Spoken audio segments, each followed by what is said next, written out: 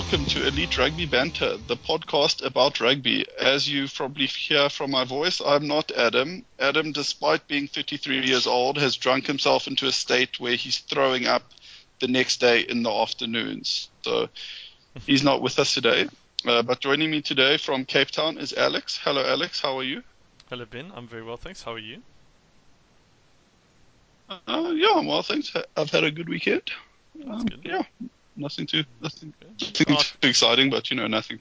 ask for too much more than that, eh? Nothing to complain about.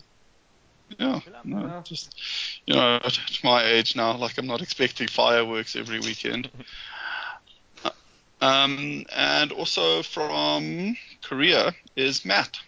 Hello, Matt. What's How up? are you? I'm good. Not too bad. I've also been on a bender, much like Adam, because my two best friends had twins on Friday night. So I've been. Oh, congratulations! I've been quietly celebrating to myself here. Are they married to each other? Oh. Yeah, they are married to each other, okay. thankfully. So, was So it it's- just Are they in Korea? No, they're in Cape Town. So I've had to celebrate the occasion alone. And just Aw. like the guy from the military last night. In a show of individual brilliance. Well done, Matt. Thanks. Yeah. Well, congratulations to Matt's two best friends. And lastly, we've brought in a super sub. We've brought in Phil, the stats man. Phil, we really enjoyed your and Ant's little statistical analysis, adding can I say an academic level to the brand?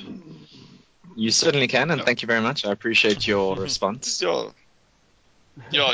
If anyone listening, if you haven't listened to that, because obviously it came out midweek last week, give it a listen. They break down the stats from the Springboks All Blacks over the last 3 times they played. Yeah. Yeah, that's correct. I'm very impressed with your knowledge. I'm impressed that Ben listened to an episode of the podcast.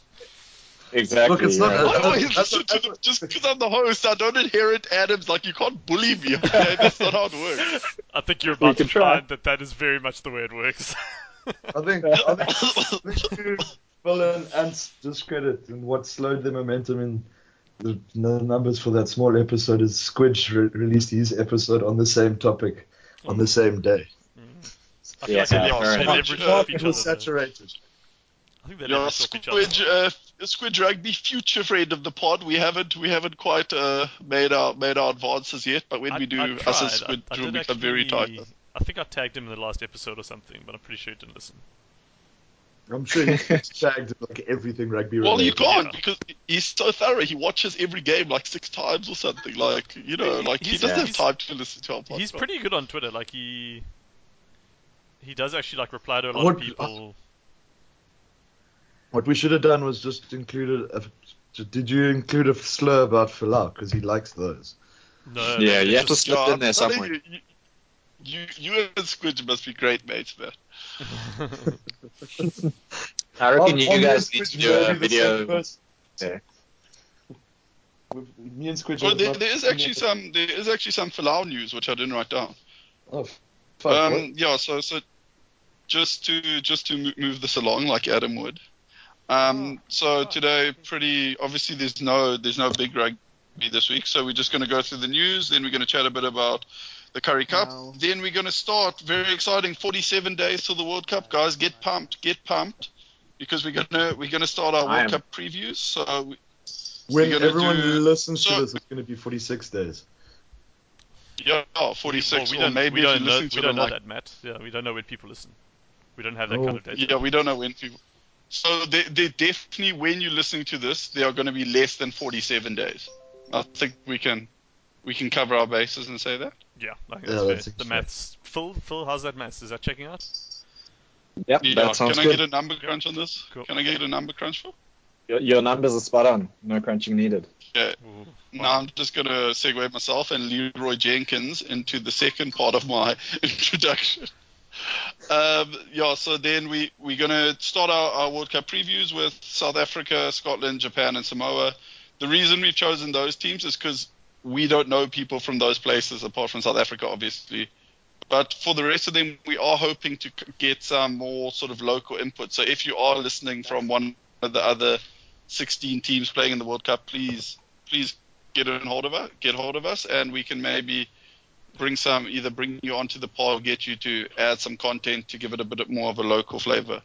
Then we're just going to... I think we should most desperately look for a Welsh person, because I don't think we're going to get any fair coverage otherwise. Yeah, you guys hate Wales. Yeah, actually, do not. If you Welsh, just fuck off. I don't want your listen. I don't care. And I hate you. Yeah, Ben's going to resign from the podcast if you get a Welsh person on here. No, not on. At least they can just send us like an email, like, hey, this is Welsh rugby. We've got a guy. He's called Alwyn Jones, and that's about it. Of course, we've all got a hymn book. I know what the Welsh are about. Look, just because you've recently become Catholic, don't assume we've all got hymn books. Yeah, I'm actually acting like I own a hymn book, like we would own a hymn book. Okay, yeah, so then in celebration of Buster Rowe's move to 8th man, we're going to make a reverse team where the backs play forwards and the forwards play backs. Getting back to our roots with a nice novelty XV, and then we'll just, Super Brew blame game, all of that jazz. Cool. Are we happy with that, guys? Yeah, just Anything remind me, else? which team am I previewing again? Because I haven't prepped this. Scotland. Okay, cool. Can I go towards the end then? No. Scotland first. Start. Okay, now let's start with our preview of Scotland. Alex, please. Okay, so you guys all know Josh Strauss and his beard, right? Because I could go for like 20 minutes on that. I think Josh Strauss got like he didn't make the World Cup squad. Yeah, because he's on his way back to Pretoria, actually. Yeah, that's what I was going to lead with, anyway. guys. You guys are taking the wind out of my sails. Okay. So first bit of news, quite a funny one, really. An Irish fan got hit by a rugby ball in New Zealand versus Ireland in Dublin last year, and now she is suing the Irish Rugby Ireland, I guess, in the stadium. Yeah, so that's quite a turn up. They do say there is some precedent of people being hit by golf balls and successfully suing. But this is going to be the first one in a quite large ball sport. Yeah. What do you think, Matt? What's your legal opinion on this? Well, I know, like I'm going to say, baseball's had a lot of problems with this very recently as well. Like, all the stadiums, they've put up fences from sort of in that diamond shape where the crowd sits across from home plate to first base, and sort of every 6 months there's a new court case, and they've had to raise the height of the fences. I think, there's a girl now who had like a brain bleed and like a skull fracture from getting hit by a ball like a year ago. And her case is being finalized. That's quite heavy. Yeah. Yeah, no, it's like a real thing, like in baseball. But I mean, just because there's extensive damage resulting from something doesn't mean that it's like legally actionable, right? Yeah, so that's the thing. She got nailed, and so like I say, teams have been putting up fences and that. So she got nailed by a team that hadn't put up a fence. Okay. So the now obviously reasonable person, everyone else is doing this. Why aren't you? Reasonably, you would do this too. Yeah. So she's sort of nailing him on negligence. I know because in the article they do mention, so the difference between the golf balls and the baseballs is and cricket as well, but I don't think we'd see that as often because cricket, it's far away. So the reaction time because it's baseball, it's always a foul ball, so it just ricochets off. It's not like a proper home run, so it's something that just shoots off the side. Golf obviously as well, that ball travels at such a speed in that there's no real reaction time in those two situations, whereas with the rugby balls and the soccer balls, I think one or two people tried it for soccer as well, and there's sort of an expected reaction time to that as well, so you'd be able to react to the ball coming into the stadium a bit better. Yeah, it's good because obviously she wasn't watching the game, so to be honest, maybe she had it coming actually. Maybe she was. She's got very slow reflexes. No. I think she'd been talking so much shit that the guy behind her just grabbed her head and held it perfectly still. in his mitt. In his catching mitt. Just stopped her from moving. Just held her in place.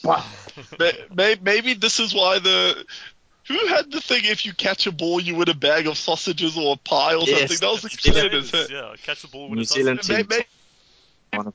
Maybe that was just so that the crowd stayed. The crowd was alert for errant balls to prevent lawsuits. They worked it out. The cost of sausages is cheaper than the cost of litigation. Firing. Just like, yeah. Yeah. Okay. Yeah, so, I you don't know, know. I'll be interested to see what happens. I mean, it will set quite a funny precedent, and it could end up them having to build unnecessary fences and stuff just to. Yeah, but like the fences would be ridiculous because the height you'd have to Yeah. put them at. From Yeah, but like I a wonder non how much. standpoint, I hate it. Like it's just surely it's the in a game like rugby. Surely it's the spectators' like prerogative to not get hit by a ball. well, Yeah. I mean, Yeah, so I guess you I'll- could argue that it's your prerogative not to watch the game if you don't want to, right? But I think that this, Yeah, is, a good, well, this is a exactly. good way of applying a bit of quality control to the crowds. Because if you get hit Yeah. by, Yeah, if you get hit in the face by a rugby ball hard enough to get injured, then you probably shouldn't have been there in the first place. Yeah. Who drilled the ball? I'm- Who drilled the ball into the stands? By the way. Well, this is the thing, because the article was in New Zealand Herald, and they don't know if it was kicked by the New Zealand team or the Irish team. So presumably, I think Yeah, no. I think they're being intentionally vague. Yeah, that's because it that's a was legal most argument. Probably because it was most probably then New Zealand, and then there's most probably different standards in that. Because why the fuck are New Zealand liable for NZRU liable then for IRU's stadiums and their standards and that? So they make intentionally vague.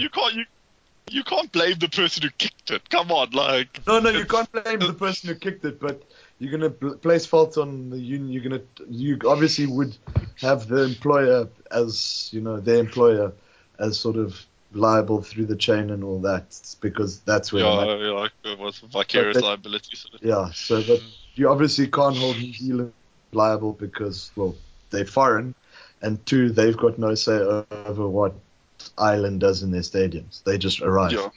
Yeah. So anyway, I don't know if we will actually find out what happens here, but it will set quite a funny little precedent, I think. Cool. I think it's the next one. Yeah, it is a bit stupid, but whatever. The next one was the whole Peter de Villiers saga. I'm sure. Sorry, this kind of classic big news story broke on Monday, so we just missed it. But basically, if you not from South Africa, Peter de Villiers applied for the coaching job at the Kings. He made the short list of candidates, which was announced. At which point they publicly said they've excluded him from the process because he does not have a level 3 coaching certificate. No, their statement didn't say they excluded him for the level 3 coaching certificate. They just said that only one of the applicants had that they could verify had it. Their official statement said that.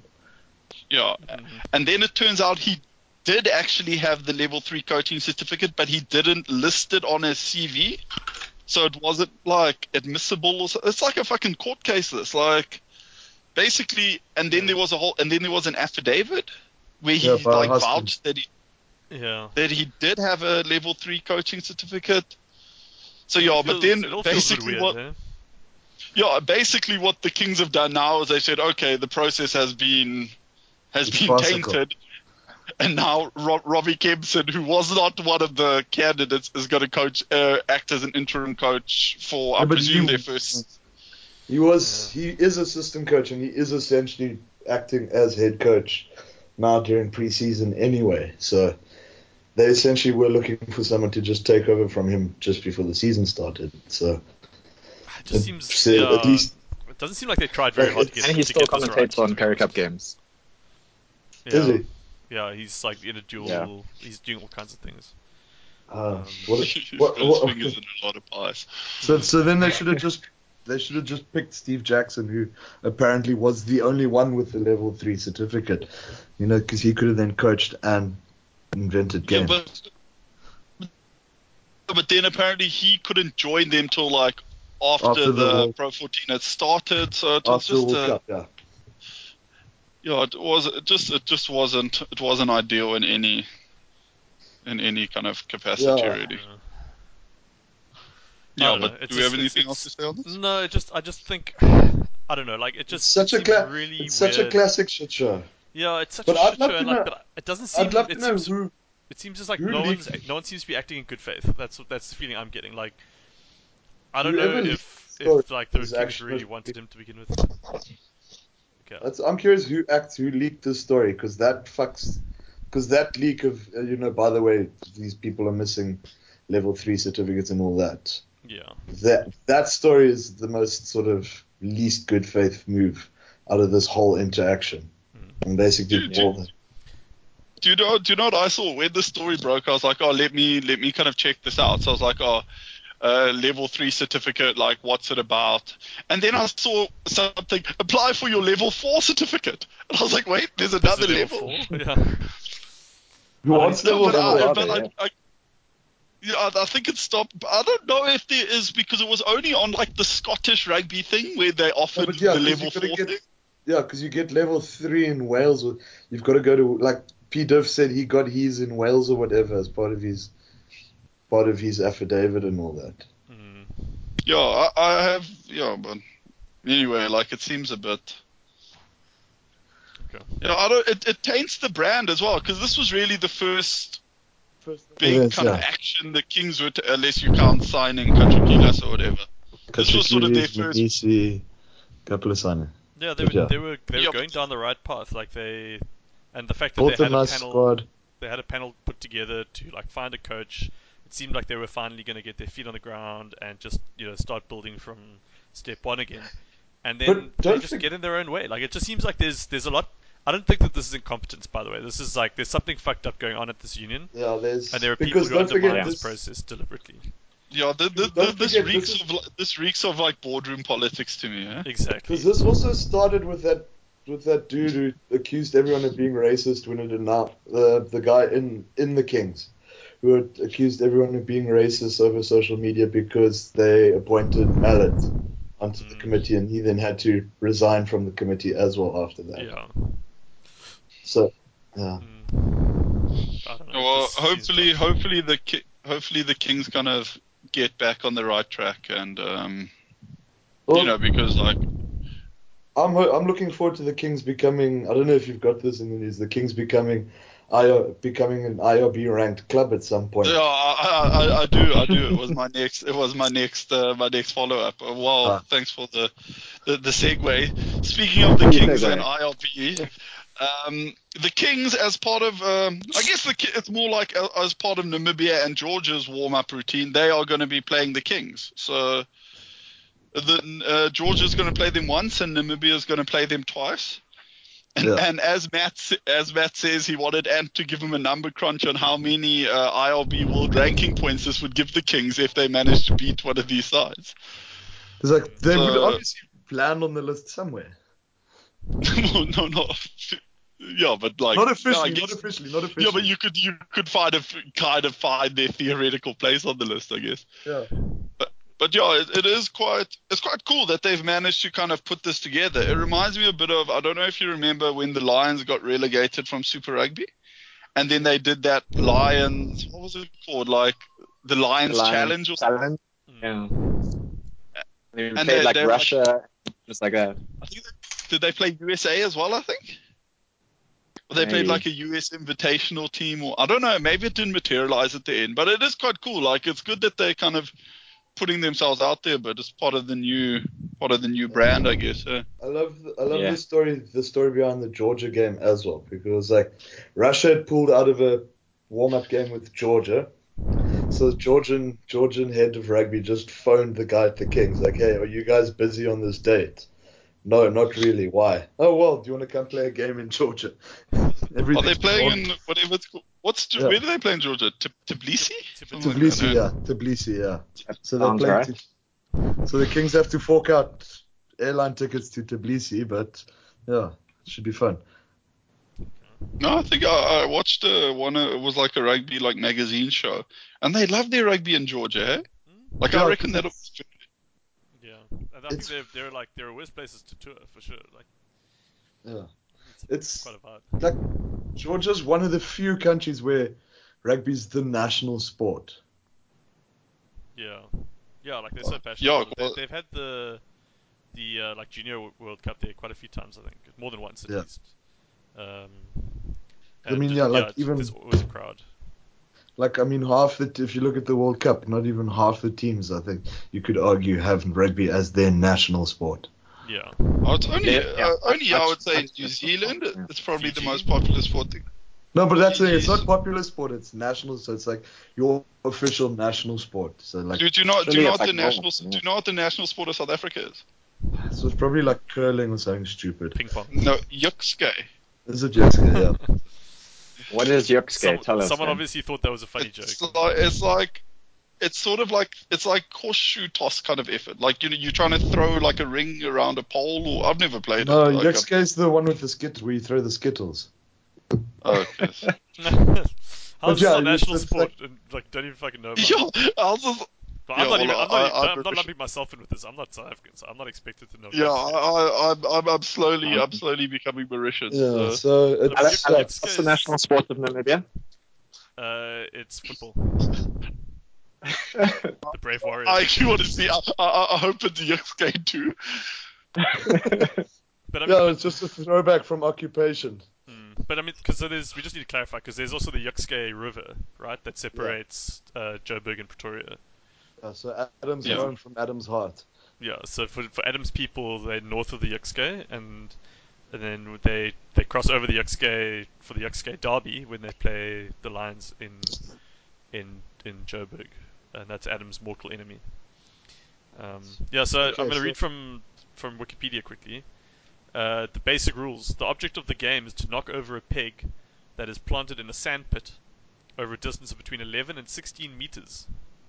That's pretty far. It Each depends on member- the size of the pig. No, the pig's Uh, small. It's not a I big mean, pig. it's It's still like, pretty thin. Like, it's already about how. No, but it's quite small. It's quite small. It's like maybe it sticks out of the ground like 30 centimeters maybe. So, yeah. So it's been like What bowling. do they throw? What do They they throw? like skittles. Not like the sweets, but almost like bowling. bowling. Like bowling. That would be really hard. Like even if you hit it, you just gotta like. What a waste of you gotta hit skittle. it like 100 times with a skittle before you even. Yeah, you gotta have close massive enough, you know. velocity. Yeah. I don't know. It could be worse, guys. Our South African national sport could have been Skopje Blik. So it could be worse. So, just while we're on it, there are only 3 countries which rugby is, or 4 countries which rugby is the national sport. So, it's New Zealand, Georgia. Can you guess the other? So, one of them's Namibia. Can you guess the other one? isn't it? Oh, well Is- done. Get Rugby fucked. is a national sport in Namibia. Yeah, get So, fucked. it has guys. 3. Yeah. It has 3. It's football, netball, and rugby. Good luck. Oh, Good luck oh, yeah, in that's- September. That's all I'm saying. Good fucking luck. We spent our whole lives playing rugby. You guys are getting in for a world of hurt. There's one- There's one other country where players are going to regret not making a national Okay, sport. so we said Fiji, New Zealand, Georgia. Oh wait, do we say Fiji? No, Fiji's not on the list. Oh wow, okay. That's just because they didn't update the list. Like everyone knows it is. Oh, maybe Italy or like something something stupid. like No, Cook don't be Cook stupid. Islands.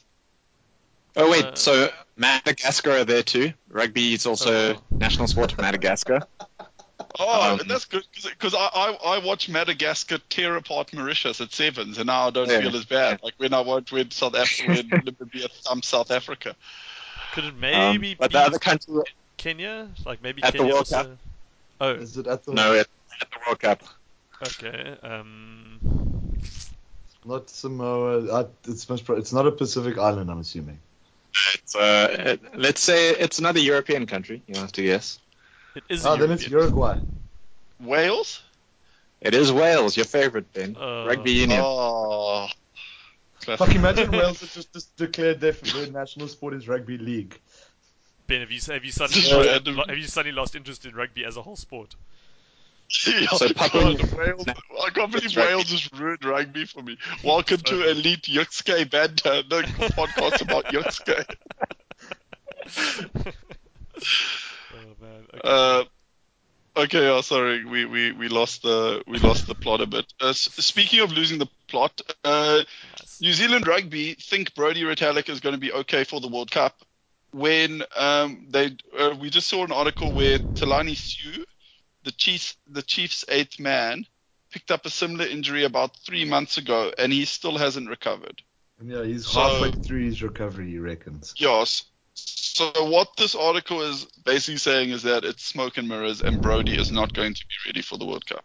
But I think I what don't- is extending Sui's recovery is that 2 months into his recovery, he decided to have surgery. And maybe Brody had surgery straight away, but Or no, or Brody's not going to have surgery because the surgery is what's taking so long to recover from. Sure, that seems like That's what I'm saying. It's very short. If we see Brody, it would be this seems it'll be very, very very short-sighted. short-sighted of New Zealand rugby if they just. Because I would kind of see it if this was. Because they could get another World Cup out of Brody, probably. Yeah, What's you he, can play the next 28, one. things like that.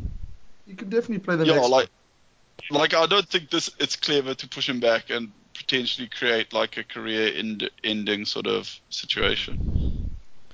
yeah. He is like probably, I would say, one of their most crucial players though, just based Yeah. on the lack of other locks. Yeah. I He's mean- he's there's a big drop off between him and his replacement. Let's say that. Yeah. Yeah, but I mean, do you then force him to play and essentially not even shorten his career, but essentially end his career by the end of the World Cup? Because Yeah. I don't know. I wouldn't. Yeah, but I wouldn't don't agree to know that if I was him. but for playing someone injured as well, like so maybe he hurts himself first as well. Like if it's and like if he's lumbering around with like all his whole arm strapped and shit, you think Archie won't want round 2 or Mario Toje won't fancy a little run at that? man, Yeah, fuck sure. that. Who's all these thugs in Namibia that play on a national level? Maybe just No, want to okay. take Matt, but you also have to remember rugby is also New Zealand's national sport, Oh, true. so they evenly match. Yeah. It's gonna Do you know it's what- gonna be a fair fight. oh, We get to see actually- it later on this year. The biggest fixture of the year. Yeah, Actually, do you know what I'm looking forward to? It's going to be Tyler Ardron that takes him out. Oh yeah.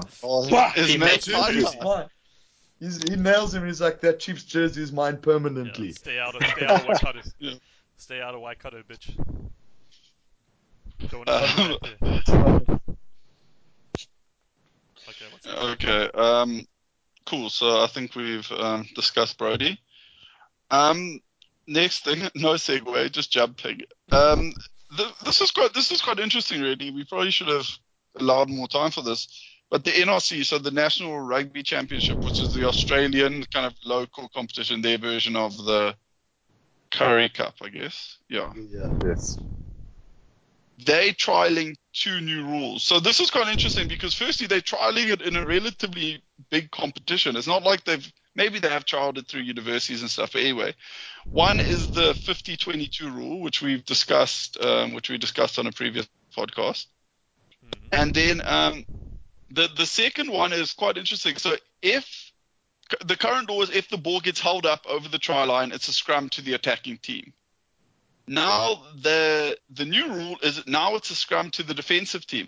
Is that correct? No, wasn't it a 22 dropout? Yeah. Yeah, it's a dropout. A 22 dropout. No, it's a goal line dropout.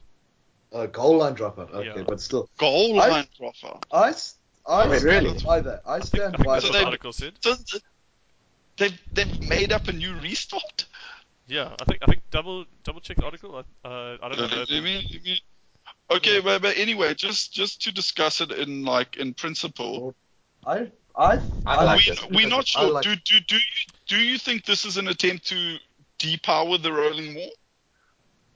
A No, little bit. no, because in Not my just mind, look, if you held up over the line, it's not because you failed at whatever you're doing. The defensive side succeeded in doing something, so they should get the benefit of the restart, not you for basically being unable to find the fucking grass. I mean, gravity's on your side. Yeah, Because I kinda, getting a 5-meter scrum is quite a big advantage. Like it's actually in a way it's preferable to what you had before. Like trying to push. Let's say you got like a ruck on the try line and you keep like sort of hammering away with your forwards. Your chances of like pushing over their forwards to get over the line to score, I would say, are less than your chances of getting a good shove on an attacking scrum. when you have to send when you send their backline back. And Yeah, exactly. So do you think that, this like, is in a this way, is getting held up over the line, like you get to be put in a more preferential position, and not because you succeeded. Like as Matt said, it's actually you failed at doing what you were trying to do. So I think that it's better for the defending team to have an advantage, a slight advantage, because like having, let's say they did it, it's still a 5 minute scrum, but it's a defending team, or if they do the goal line dropout, like you're still going to be put in a bad position. Yeah, you're pretty. Yeah, okay. So I've got the article now. A goal line dropout when the ball is held up in the in goal area. So this is a completely new. This is a new restart in a way. Yeah. So yeah, but I would say, would you say a goal line dropout is preferable to a defensive 25-meter scrum, a defensive 5-meter scrum? Yeah, no, definitely. It is, but like chances You are get you'll clear give away, like Because- you'll give away like an attacking line out from on the a goal. 22. From a 5-meter scrum or- defensively, you are going to kick it out from the goal line anyway. Exactly. I don't. What happens if a 22 dropout goes out on the full? It's like It's a fine. kickoff. It's No, scrum it's backward. up. Yeah, you can't kick it straight out. It will be a scrum. Oh, Yeah. yeah. No, but you could Okay, just yeah. tap it and you could just tap it and kick it, right?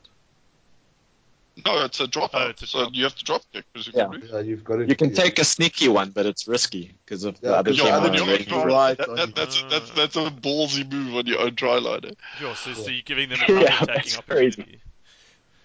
So Yeah. basically, what we think this is trying to prevent is when teams just rumble with their forwards for like 10 phases. They say, actually, no, go create a proper try. Don't just Yeah. hammer until you tap it at the base of the post or whatever. Or try. And then if you get held tap up it and at they the base. drop out, then they can't kick it out, then you're forced to then run it back at them from like their 22, for example. So then we Yeah, should, it then depends how big spark your an kicker- attacking run. Okay, Yeah, I think it's worth. I think or it's if you worth have a try. France State and he just whacks a 65-meter drop kick. Yeah. Yeah. I think like so. I mean, I was Yeah, talking because about. he would be able to get it back into the other half. Yeah. Yeah. But if you had him on, I mean, that like, yeah, there's a strategy there for you to put your fly half back to try and receive the 22 the goal line dropout, and then just hammer a drop And goal just from where you're kick a standing. drop goal. Yeah. Yeah. But Then you don't I get a like try. this goal No, because it adds a bit of a new. Because how do you treat it? Do you treat it like, because like a 22 dropout, generally there are two thoughts. You either just kind of go for territory, or you try and make it kind of contestable. Because even if you lose it, you lose it maybe 40, 45 out, so it's not the end of the world. Yeah. But then with, like, if you're trying to make this goal line dropout contestable, they're going to catch it on like your 22 basically. Yeah, so you must probably going to check guys seeing them hoofing it to fullback at like the halfway line as close I to as think possible. Oaks will just try thump it, I presume. But I mean, Yeah. so when we were talking about the 50-22 rule a few weeks ago, like the rationale that I was kind of using, because I'm still against that part of it. I don't like that rule very much. And my rationale was like, I don't like it when teams don't have to make trade-offs. So for a team kicking to try and find touch in the enemy 22, that's you're giving up possession in order to get territory, right? That's the rationale. And with the 50-22 rule, you can have both, which is kind of what puts me off. And it's the same thing here. Like if you trying to get a pushover with your forwards on the line, you're taking a risk. Whereas currently, you're not taking a risk, because worst case scenario, okay, not worst case, but chances are you get held up and then you get the ball back with a more preferable 5-minute scrum. This way, if you want to go for that kind of strategy, then you do so knowing that you risk giving away possession. So I think it's good to have more of those trade-offs in the game, because it forces teams to be more strategic with how they choose to try and score points. So it makes that attack more risky, which is a good thing. It's also fair because a lot of the time when someone is held up over the line, it's a hell of a good piece of defensive play. Yeah. Like maybe not but sometimes you'll see somewhere like the guy will basically be diving for the line and someone will like slide under him and sort of catch the ball in a way. That should Or be like- rewarded. It's like you've done. Yeah, sure. Yeah, it's like you've done this amazing thing, so okay, they still have the advantage. Like it's fair enough actually. So basically what we're saying is I still don't like 50-22. Yeah, me neither. But, Yeah. but we quite like this rule as a pod, our official so. stance. Yeah, we'll let them know. I'll send them a message. They can go ahead with it. it definitely sounds like it's worth giving a trial to, and we can see how it goes before we give it our final stamp of approval. Yeah. This is sample it in Australian rugby, which doesn't really matter. In a meaningless competition, yeah. Okay, cool. Yeah. Speaking of meaningless signings, but actually now we discussed them, but maybe they're not so meaningless. The Lions have signed Rudolph Schmidt, Duncan Matthews, and Andre Warner from the Bulls. Apparently. Do you think this is Apparently, yeah. apparently this is reporting?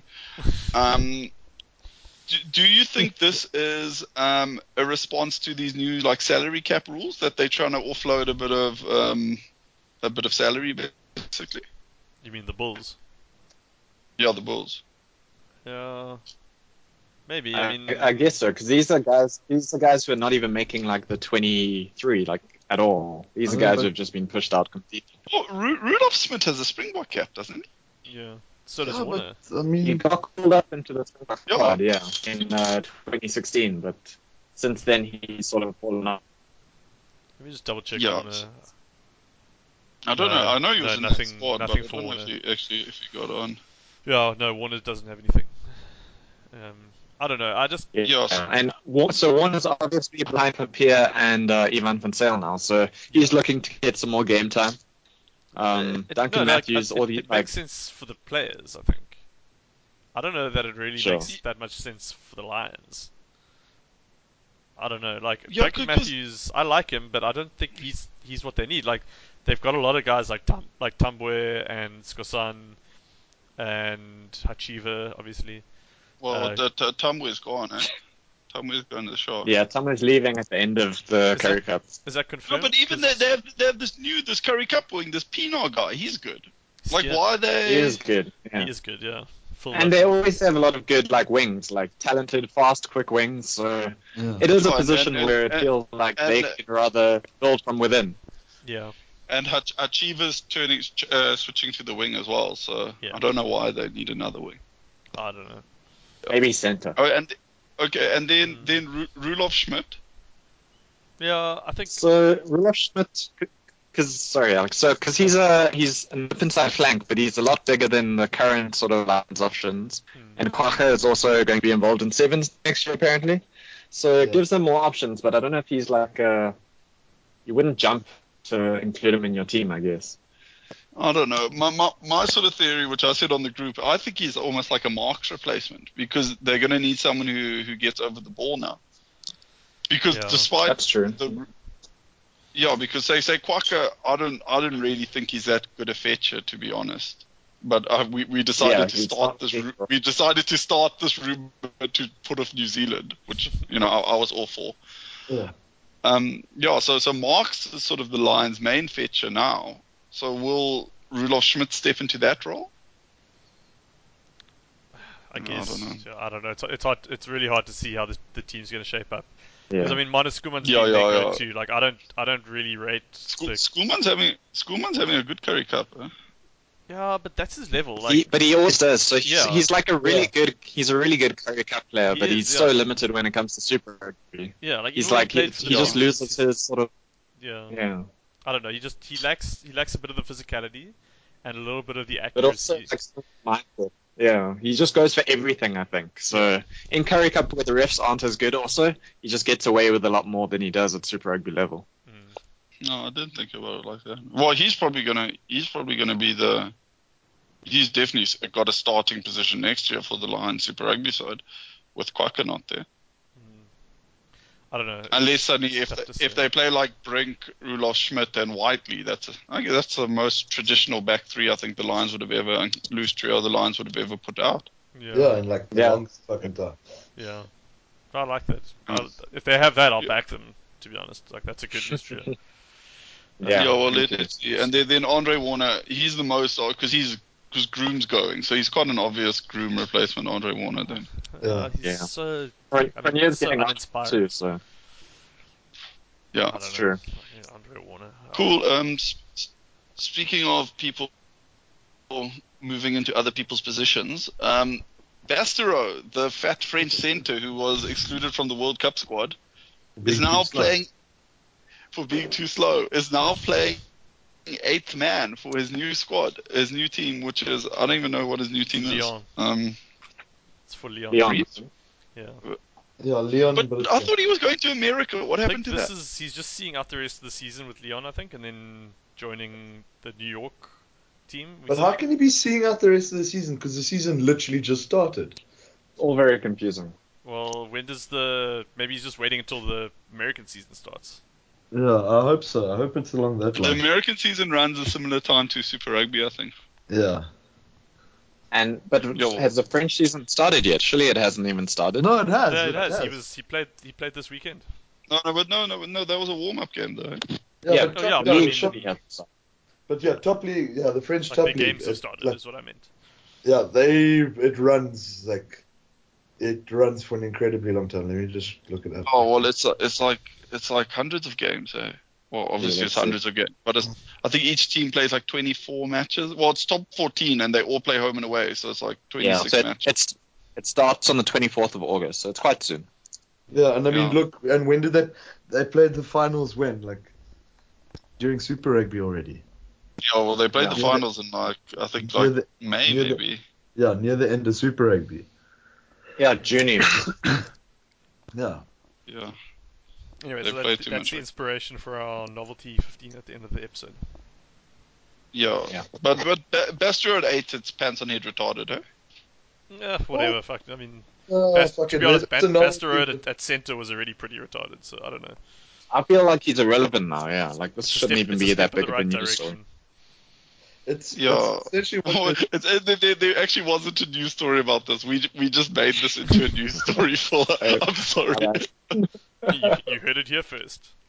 No, but Yeah. Breaking news. A lot of pundits mentioned it on Twitter as well. It has been discussed. It has been. I'm sure someone has written an article on it, but we're not basing this on an article at least. I know. Just to me, the what made Bastero, I'm not going to say good, but effective as a centre was he was big. But he wasn't particularly fast or whatever. By putting him at 8th man, he loses the one advantage he has. It's stupid. Yeah, because he doesn't have explosive speed, so he needs to be running from depth. Yeah. And I don't know. I assume he still plays exactly the same as he did. He just now has to attend scrums where he didn't have to in the past. Yeah. Also, they're guaranteed to not have a jumping 8th man then, so you know they don't have a third jumper in the line. Yeah, I reckon he would be quite a good line-out lifter, though. Yeah, he'd be a lifter, but that's what I'm saying. Like, you know he's not jumping. Like, for a fact. They're like, this one. They've got 3 props. He's not jumping. Yeah. Well, anyway, this is the inspiration for our back to our roots novelty 15. You know, where we reestablish it, we bring the brand back onto point. Eh? While Adam's away, Yeah. you have to make the most of it. Yeah, Adam's away. We didn't even warn everyone. Yeah, by the way, if you're listening, this podcast is still going to run for another 2 hours because Adam's not here. Get buckled in. Yeah, I hope you haven't played anything. Yeah, bring a snack. Stay hydrated. Or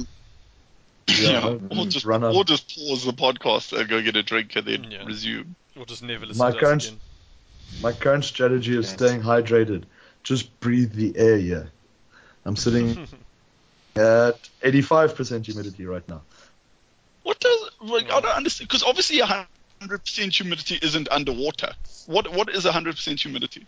I don't know, but I've been damp for like a month. So I don't know what being dry feels like. Oh, okay. Yeah.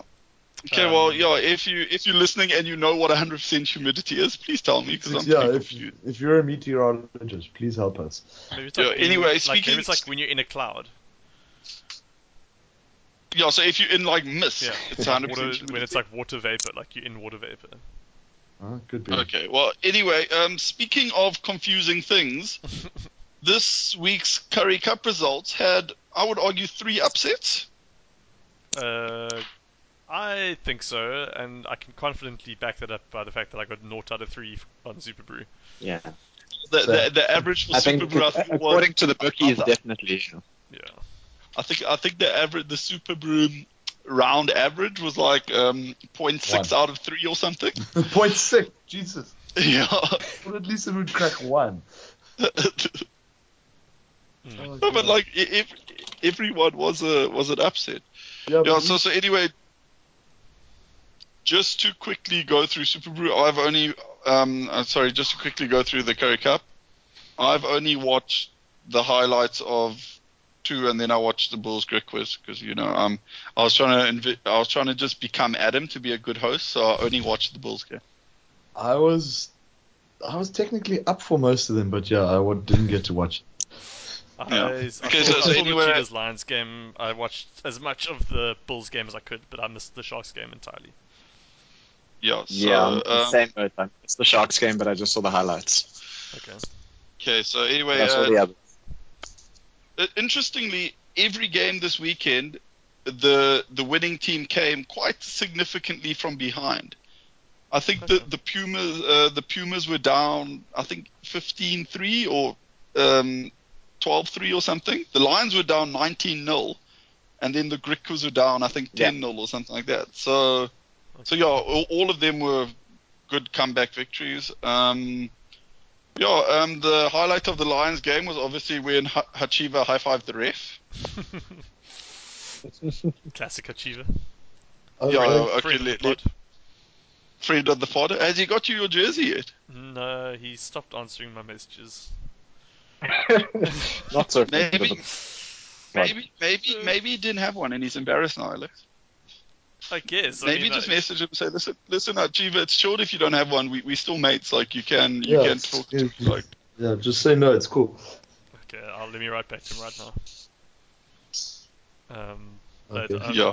the blue jerseys they're playing in currently are still pretty cool, like the Curry Cup ones. They're not as cool as the one I They won, are. but they are quite Yeah. cool. Yeah, but I think that was a once-off for their anniversary. Mm, The one they played in this weekend. Yeah. yeah, something like that. Okay, but yeah, so Yeah. I was really surprised that the Lions came back to win that Sure. game. I don't need to do an ad like go through the try scores and shit. We can just talk about the game in general. Yeah, You were surprised. I was surprised, like, because when I was watching, I didn't actually watch the last few minutes, not because I was like, oh, it's clearly done. I just had better things to do. But I spent most of the game thinking like, wow, the Cheetahs are just running riot over the Lions. They seem to be able to kind of break the line almost at will. Like that center, what's his name, Bernhard Janssen van Rensburg, is that right, Phil? Guy who used to be for the Lions, playing 13 for the Cheetahs. He was just breaking the line constantly. He was really solid. Bernard Janssen. Yeah. Okay, cool. Yeah, so he was really good. The Cheetahs front row were fucking just dominating the Lions scrum. That penalty that won them the Yeah. game came from a scrum, and I just don't see that happening with the starting front row on. Oxenchair is playing super well at the moment. I honestly think it's going to be a real shame if we don't get to see him back in Super Rugby. Yeah, I don't know. So I was surprised. The Lions did fantastically well to come back. From what I heard, Manus Skuman was one of their better players towards the end of the game. I thought he was getting manhandled a bit. Yeah, what did you guys think?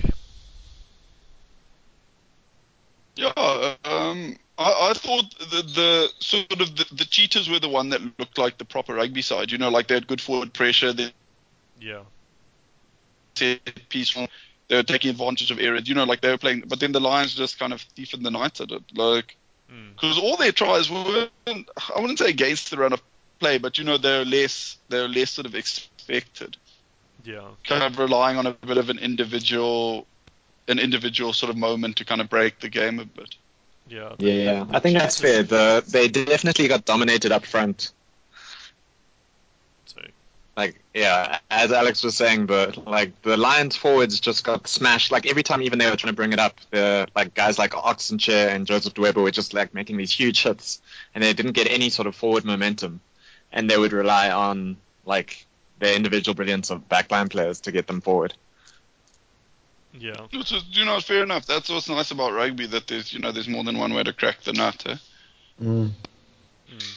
yeah. But I like Anyway, the Cheetahs. I think their move to Pro 14 has been a very positive one. And like the guys just the team looked very structured to me. which is not what I would have said about the John. Pumas when they were still in Super Rugby. And Yeah, for sure. yeah, like I don't know, I like what they're doing at that club. It makes me feel really good that they aren't playing Super Rugby and yet still seem to be really growing as a union.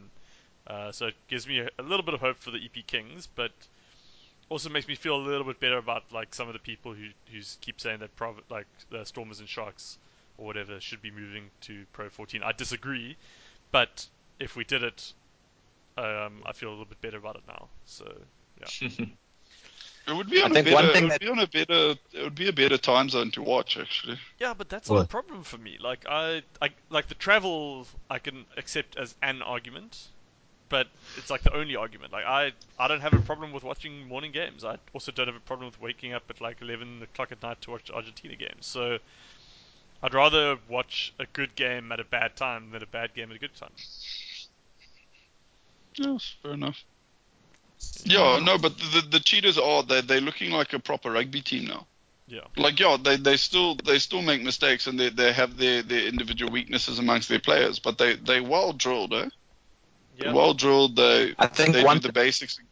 They're looking more and more like a European side in a way. Like it is rubbing off on them, obviously.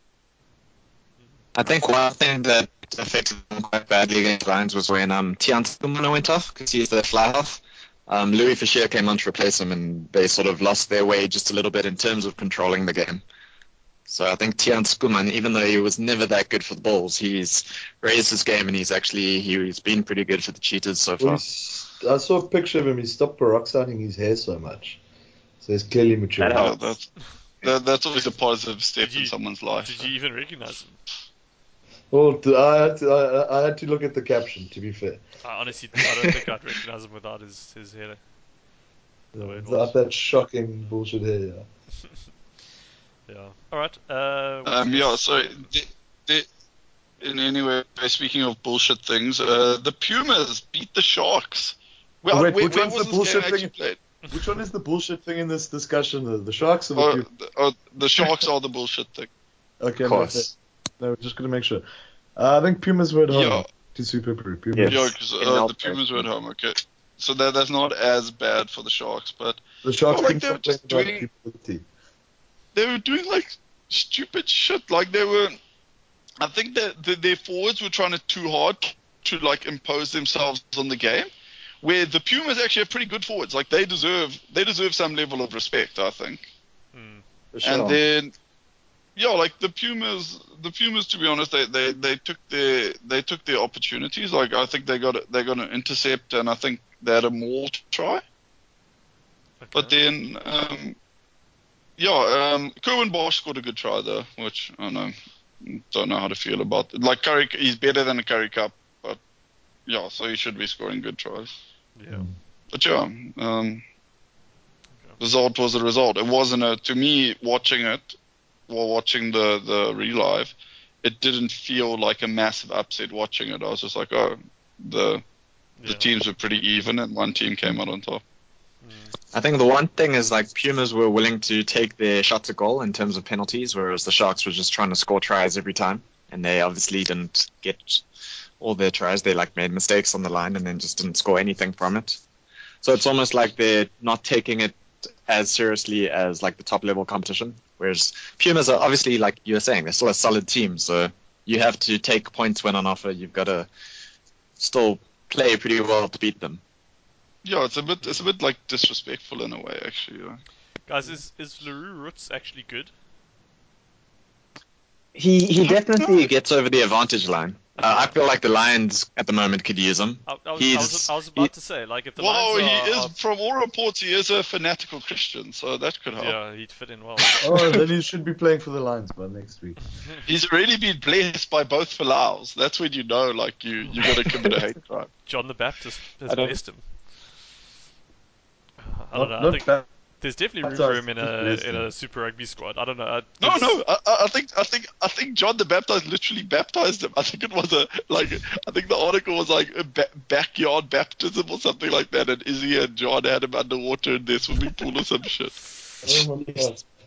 That's definitely a fetish. Oh my gosh. Hey, it's a fetish thing. It has to be. There's no other explanation. I don't even know if we should go into this. No, we have to. Matt, quickly, mock Izzy to impress Squidge. Oh, no, well, fuck, I'm trying to... I don't know. Is he into water play? But that's normally pissing, not playing in a pool. What was I going to say, just though? how it starts. Like, maybe this is the entry Yeah, level and- stuff. I'm just Well, imagining... to be honest, we don't know what was in the pool. Yeah, we Yeah. don't know that it was water. But have you guys seen? There's a video of that pastor baptizing guys in the US, like on stage and that, and he's essentially fucking choke slamming them into the water. I'm picturing that. Did you see that thing with that Kenyan pastor who invited Jesus to come and speak, and some guy rocked up, Yeah. like in like a robe, and he had long hair. Like, what the Oh, fuck's God. going on? It's a pretty ballsy move. Yeah. So there you go. Yeah. Anyway, speaking of ballsy moves, the Griquas showed a fair set to give it to the Bulls quite nicely, to be honest. The Bulls Did you see, one comment I can make on this. Did you see that article I posted about what Potahim had to say about the game? No, was he unimpressed? He called it a disgrace. What? The Bulls' performance. Like what? He was pissed off with how they played. He called it a disgrace, I don't think they he's gonna take a serious look at But how they're going to I mean, approach. yeah, I so feel like I don't he know has exactly. he has to take some responsibility, surely. I I would don't know. think I don't so. know how much responsibility is on Potterhuman, because it seemed to me like it was like an execution failure, right? Because we saw how many times the Bulls like fucked up. Like there was just so many knock-ons. The penalty count wasn't even that bad against the Griquas had conceded more penalties, but like Roscoe Speckman literally dropped the ball over the line, dead, cold. No one was trying to tackle him. with no one near him as well. Yeah, it was shocking. So I don't know. Like I don't see what kind of responsibility a coach should be taking for that, unless unless you spent the whole week telling them how easy it was going to be to beat the Griquas. But it just seems like the Bulls, they're a good enough team on paper. They're pretty much like 60% of the same team that played Super Rugby. There's no excuse for them to be losing to a Griquas That side was like one that. of his comments. That was his comment. It was like, look, guys, this is technically a Super Rugby team. Why are we losing to these guys? Maybe they're tired. Sorry guys, Maybe it's the I just coaching. want to just quickly before we keep going. I think I've got a bit of lag from my side, so if I'm a bit slow to respond to things, it's not because I'm high or anything like that. It's just because of my internet connection. Yeah, you're breaking up a bit, to me at least, earlier, but you sound better now, Alex. Okay, cool. Alright, sorry about that. Okay, cool. Guys, any last comments on the Curry Cup? No, I don't think so. Not for me. I can't really. Well, who do we think is going to make it through? Yeah, So because it's four about the make it halfway through point now. Yes. God, it's quick, eh? No. So Because Greek was the top of the log. they've lost, though. Yeah. They had lost one game.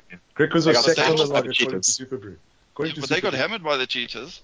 Yeah, like 64-20 something or something. Okay, so then I guess you got to say Cheetahs, Lions, Griquas? Because Griquas also, they only have 2 games left and they're both at home, so they could easily top the log. So, even if they win one, they're probably not going to drop out of the top 4. Yeah, and I mean the Lions are unbeaten at the moment, but they've had to only come played back twice, from though. behind. They've had to come from behind in every game that they've played, and they haven't looked like super convincing in any of them. Their points difference after 3 wins is 5, so they haven't beaten anyone by a lot. Sounds like it Ben's all fantasy. counts, yeah. That sounds like Ben's fantasy draft. It's like a fishing. Topping the table with a negative points difference. At one point, at like week 17, my points difference was 0. What are the chances of that? Perfectly balanced. I am Thanos. Everything's perfectly balanced. Oh god, you sound like my gosh. fucking kindergarten kids. They're obsessed with I'm Thanos, and they try to snap, but they can't snap their fingers because that requires like some fucking motor coordination. Oh god. Okay. Yeah. So should we get onto our World Cup previews? There we go. Yeah. Any- I'm as ready as anything- I'm gonna be. I've done some quick rapid googling, and I think I've got a vague idea of which players are Scottish now. Yeah. Well, I think you just got to go on about Hugh Jones. You know, who's one of our. Did Hugh Jones actually go to UCT, or did he just play? Or did he just play for UCT? I think he played. I think he took some courses at UCT. Yeah, I think he took. 'Cause he I don't played think he's got a Varsity degree Cup. from there, but he's. I don't think he only played rugby here. Yeah, because he I didn't thought come he just was for like rugby a to begin gap. with. I thought he was like a gap student at Bishop's. Yeah, or he something. was stooging. Yeah, I know he was stooging. Let's have a look. He enrolled at the University of Cape Town for 2014. Doesn't say anything about whether or not he graduated with a degree, but it definitely says that he enrolled. So I mean, fuck. Well, if he enrolled in 2014, he would graduate in 2017, and he was definitely playing for Scotland by then. Huh? Yeah. Yeah. I don't know. Maybe he had I to mean, finish his At least he degree tried. remotely. No, I think it was probably just because of Okay. the UCT rule where you have to have like a certain number, not the UCT, but the Varsity Cup thing, where you have to have a certain number of students in your Yeah. team. And I'm sure if you signed up for like he diploma, enrolled too. I wouldn't be Yeah. surprised if he's got like a diploma in something from UCT. Yeah, maybe. Maybe he has an honorary degree now. Yeah, I signed a petition to keep Super Sandwich where it is on Upper Campus, by the way. Oh, Why? where are they moving it to? Well, they don't want to move anywhere, but the university's trying to move them. For some But reason. what in their little? Oh, do they want like move them to the food court? Because they're not like in the food court, are they? No, they're in vibe with the Chicken Noodle Man. And I was like, not on my fucking watch. Are they also moving? Because if they're moving Chicken Noodle Man, I'm pretty sure that's a hate crime. Yeah, I don't know. But anyway, I did what I could. Yeah, they probably want to move them to the food court to like standardize things. Huh? Yeah. Okay. Anyway, speaking of moving things to the food court, speaking of moving things along, Who's going first? let's go. I'll go first with Samoa. Just a disclaimer: I don't know much about Samoan rugby, but unfortunately, we don't know any Samoans. So here we go. Oh, my wife's using the blender. That's good. Good timing. Yeah. Okay, guys, did you enjoy my review of? Just like 10 bullet noise. Yeah. Okay. So Samoa, just a bit of background. They currently ranked 16th in the world, which is pretty much the lowest I can remember them being ranked. Huh? They're generally just outside the. They're generally just outside the top 10. Just to give you an idea, they're behind USA, Japan, Italy, some quite. Oh, sorry. More blender, guys. More blender. Yeah, like you said, traditionally they've always been just outside the tier 1 teams, and now they're like quite a bit. It's pretty disappointing. Yeah, like there's definitely. Yeah, like they haven't really. It's not that great. Anyway, the World Cup record, they've played 28 games. They have won 12 and lost 16. So that's a relatively decent World Cup record, huh? That's really good, actually. Yeah. Yeah, and then their highest finish is they made the quarterfinals in both 91 and 95. So that's maybe where their sort of wins come, because they are definitely a waning power, Samoa. Let's say that. Huh? That's fair. Yeah. Waning power. Yeah. So anyway, their strength is they are very. So Samoans generally are just very kind of athletic people. You know, they're big, they're strong, they're fast, and that obviously that does kind of lend an air of unpredictability that, you know, like a prop can break the line and gas the fullback, or, you know, like the scrum half can just run over your flank kind of thing. So it does, like, I could imagine they're quite a hard team to plan to play against, if you know what I mean. Like obviously you'll say, okay, let's try kind of out structure them or whatever, but you can't plan for the unpredictable in a way. So yeah, I would say that's probably their biggest strength. Do you guys agree with that? Yeah, I think it's a holdover that I think the same thing applies to if you look at how they play sevens. They essentially just play the 15s the same way. Yeah, they obviously it becomes a weakness in a way as well. Yeah. Their weaknesses is I was looking at their squad, and honestly, I don't think there's one player with more than 30 caps. Like I think but it is. It's kind of because Pacific Nations Cup is a relatively new thing. I think it's only 2 or 3 years old now. 2 years. No, I see Pacific Nations Cup going back 2006. 2006. Yeah. Okay, well then I have no. around. Maybe the players weren't being released for it or whatever. Because honestly, I was looking at their team and no one has more than 30 caps. Like guys who debuted in like 2013 have like 27 caps. Yeah. I think they haven't been released for tournaments. Yeah, so they players, so they play a lot of rugby. Like a lot of them, you see, they play in France, they play in the UK leagues. Quite a few of them have had New Zealand sort of experience. They have through the systems in New Zealand and then kind of moved over, but they haven't really experienced much international rugby. Which obviously, like obviously rugby is the same game, but at an international level, the pressure becomes a lot greater. Blah blah blah, and then that sort of lack of experience, I think it's going to tell. Like, I think we're going to see them go to a lead at some point in a game and then just crumble. But yeah, that's my view. And also just their lack of structures. You know, they're a bit of a hodgepodge team. They put together from a lot of different clubs. Obviously they don't have the same coaching structures as someone like Scotland, or just to give other people in the group like Scott. Matt knows who their coach is. Yeah. Oh, I forgot what's his first, Steven Jackson. Yeah, possibly he's part-time like video applying game for jobs like 2 months before the biggest fixture in their 4-year cycle. So yeah, fuck, it's hilarious. That just fills with confidence for your national squad. Yeah, the coach knows he's not keeping his job after this. Well, remember there was that whole thing with Jake White where they advertised his job like during the World Cup, and he had to like reapply or something. Yeah. No, well, he lost it. He was gone after the World Cup, wasn't he? Yeah, he was.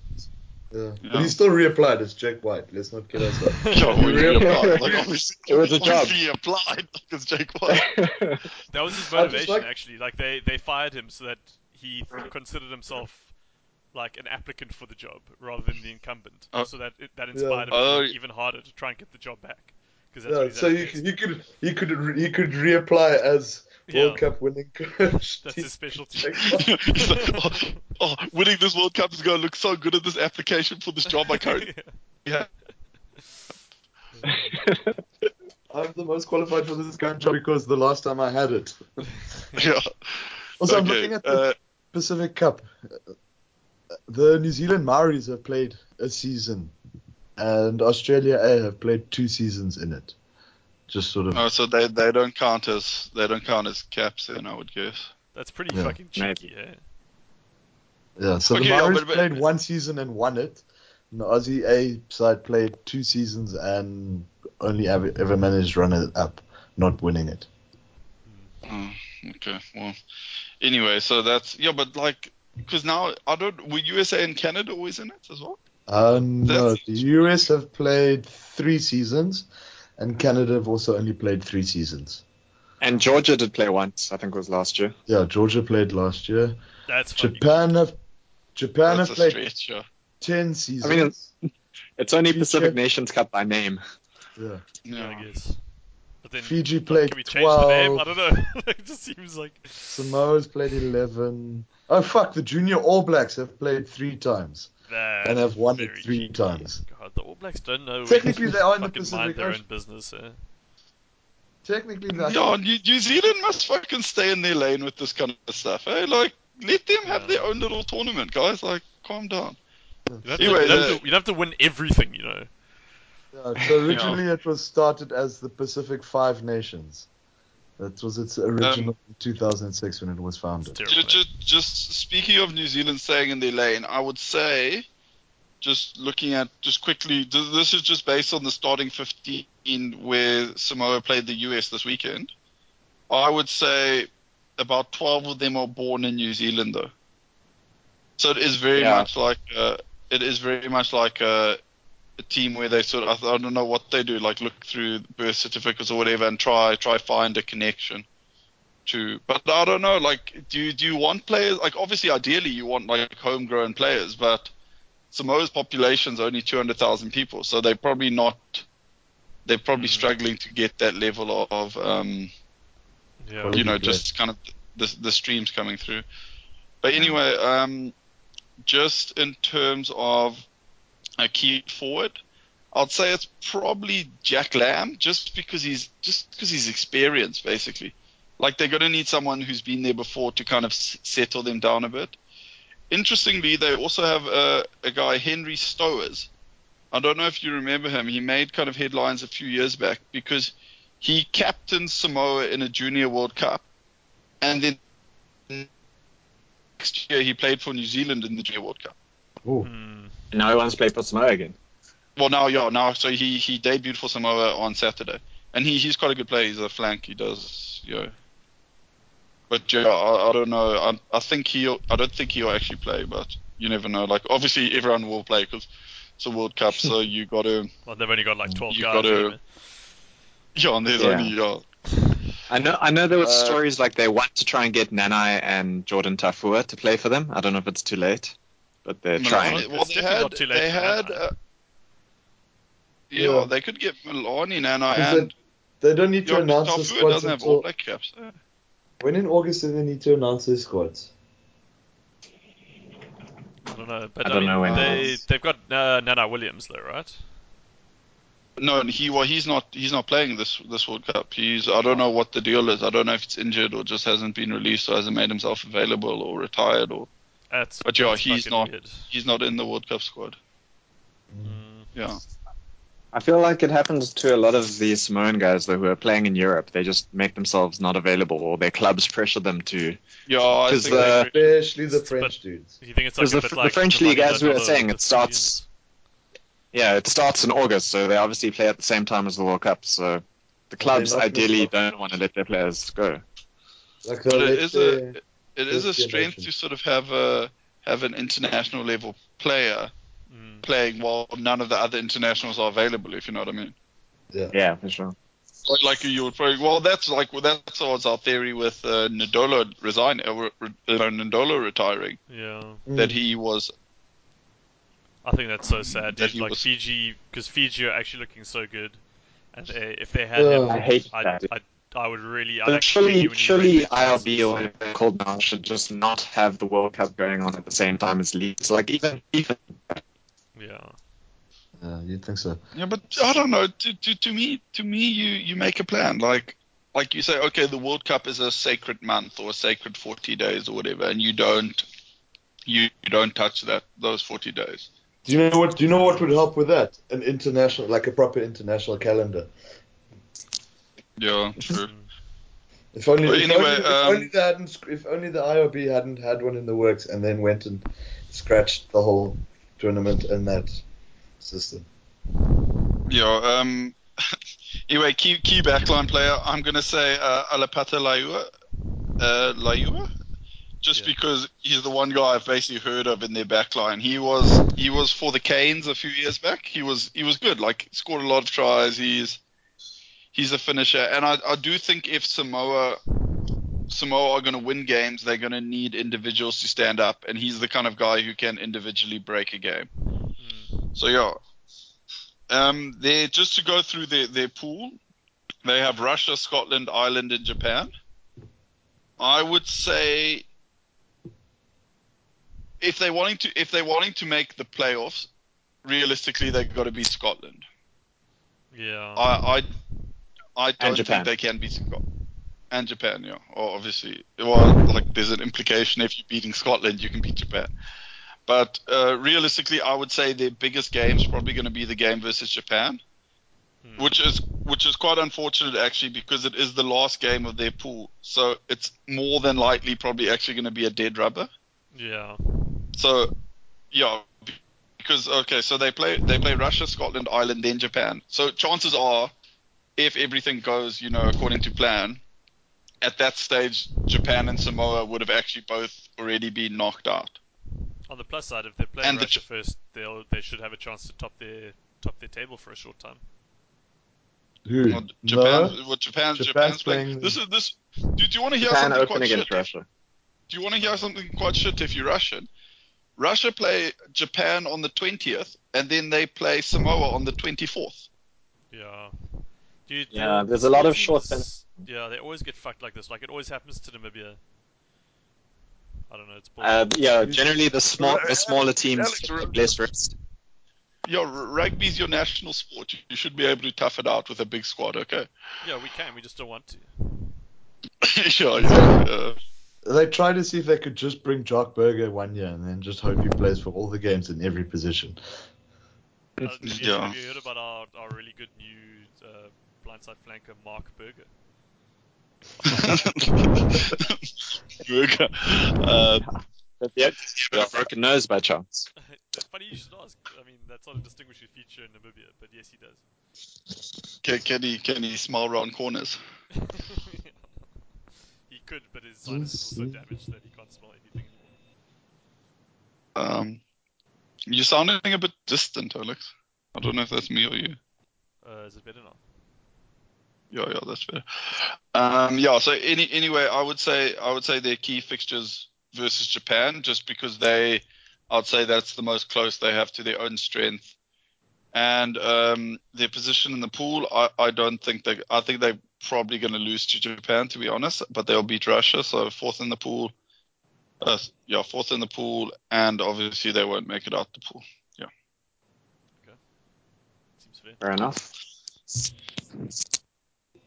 Okay. Who wants to go next? Phil, do you want to guide us through South Africa? Okay. We all know a bit more about South Africa than Samoa, so guys, please feel free to disagree with me when you do, and if you do. So South Africa is in Pool B with New Zealand, Italy, Namibia, and Canada. So the real crunch match in terms of the pool play is the very first match against New Zealand on the 21st of September in Yokohama. Although obviously it's not a must-win because the top two teams finish, or two teams qualify for the quarterfinals. So I think in terms of the big game to watch, it will be the quarterfinal, potentially against Ireland or Scotland or even Japan. Although the first game against New Zealand should set the tone for the rest of the World Cup. I think that game versus New Zealand's, because if you're beating New Zealand, you're going to have so much momentum, and then chances are your quarterfinal is going to be against Scotland, which, no offense to Alex and his Scottish, it's a bit of a, like if you got that sort of momentum, you're going to run over Scotland. So it's basically, if we win that first game, I would say we're almost in the semi-finals sort of thing. For sure. And I think they will definitely be going for it. I don't think there's any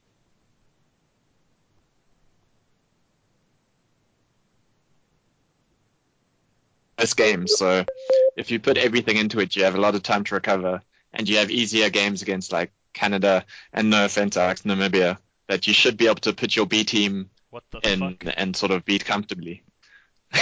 Even if Jock Berger's playing. I think Alex just quit the podcast. Protest quit. Drop the call. Alex just dropped the Okay, update. I'm now sitting on the floor with my dog, so if you hear strange noises, it's because she's trying to get me to take her for a walk. Okay. Sorry, as you were. As we were,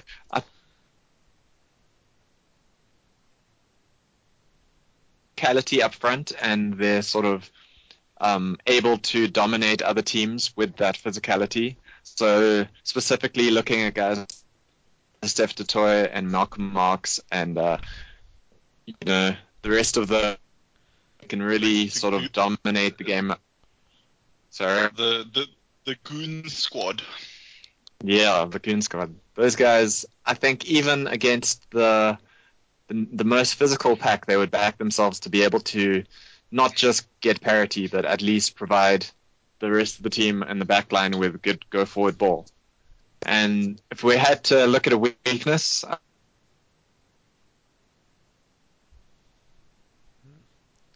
think my internet's fucking out. his partnership, even with Lucanio Am, getting the ball and getting it wide and doing something meaningful with the ball. No matter how much good go forward ball they might get from the forwards, it's always going to be limited when it comes to those guys in the back line. Do you guys agree with that? Yeah, when I was thinking about this, I was thinking that that center combination is something that's still a bit up in the air to me. Like, I'm still not. I don't know. I'm not convinced how well they gel. Though. Defensively, I'm fine, but on attack, yeah. I'm worried. Yeah. I think maybe our biggest think weakness is actually depth at fullback, because we've got like this really sophisticated and fragile defensive structure with this rush defense that we've been using for the past year or two under Rassie, right? And we've seen it fail against England in the tour last year. We saw it kind of get a little bit exposed against New Zealand with Bowden Barrett, Jack Goodhue try, and like so much of it lives and dies on Willie Leroux. And you know, he was also the one who I think who basically sparked the Cheslin Colby break for the Herschel Janshi's try that ended up drawing the game for us. So if he goes down, I'm kind of worried that we don't have anyone in the squad or even close to the squad who's had any meaningful experience in that position, in that role as the sort of backline organizer. And that whole kind of defensive system falls apart a little bit.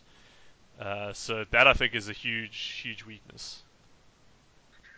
Yeah, I mean, I think we saw against Australia in South Africa this year when they played. We saw Gallant play at 15, and he's pretty much the only player we've seen recently step into that 15 jersey other than Willie Leroux. And he did a decent job without being spectacular. But South Africa also had a lot more of the ball, so they didn't really get an opportunity to get exposed on defense as much as they would, obviously, against a team like New Zealand. So yeah, I agree with you in terms of just the lack of potential options at 15. We don't even know if Gallant will make the squad. It's still quite up in the air. And then who else is going to play 15? So Billy seems like he's irreplaceable. Yeah, I think it's important that whoever Rassie has in mind for replacing Willie in the event that he gets injured gets at least 80 minutes, like at least one full game, I would say, against the Argentina side. I don't think we can. Do we have any other warm-up games left? I know we're playing Japan at some point. Okay. But I don't know when. Jesus, that's good, because at the moment, like, that's like this one thing that's just hanging over us. We've never beaten Japan, and now we're traveling to Japan, and like, fuck, we need to get rid of this voodoo. Yeah, so that's sometime in late August or early September, I think. Okay. Well, yeah, it'll obviously be like right before we go over or whatever.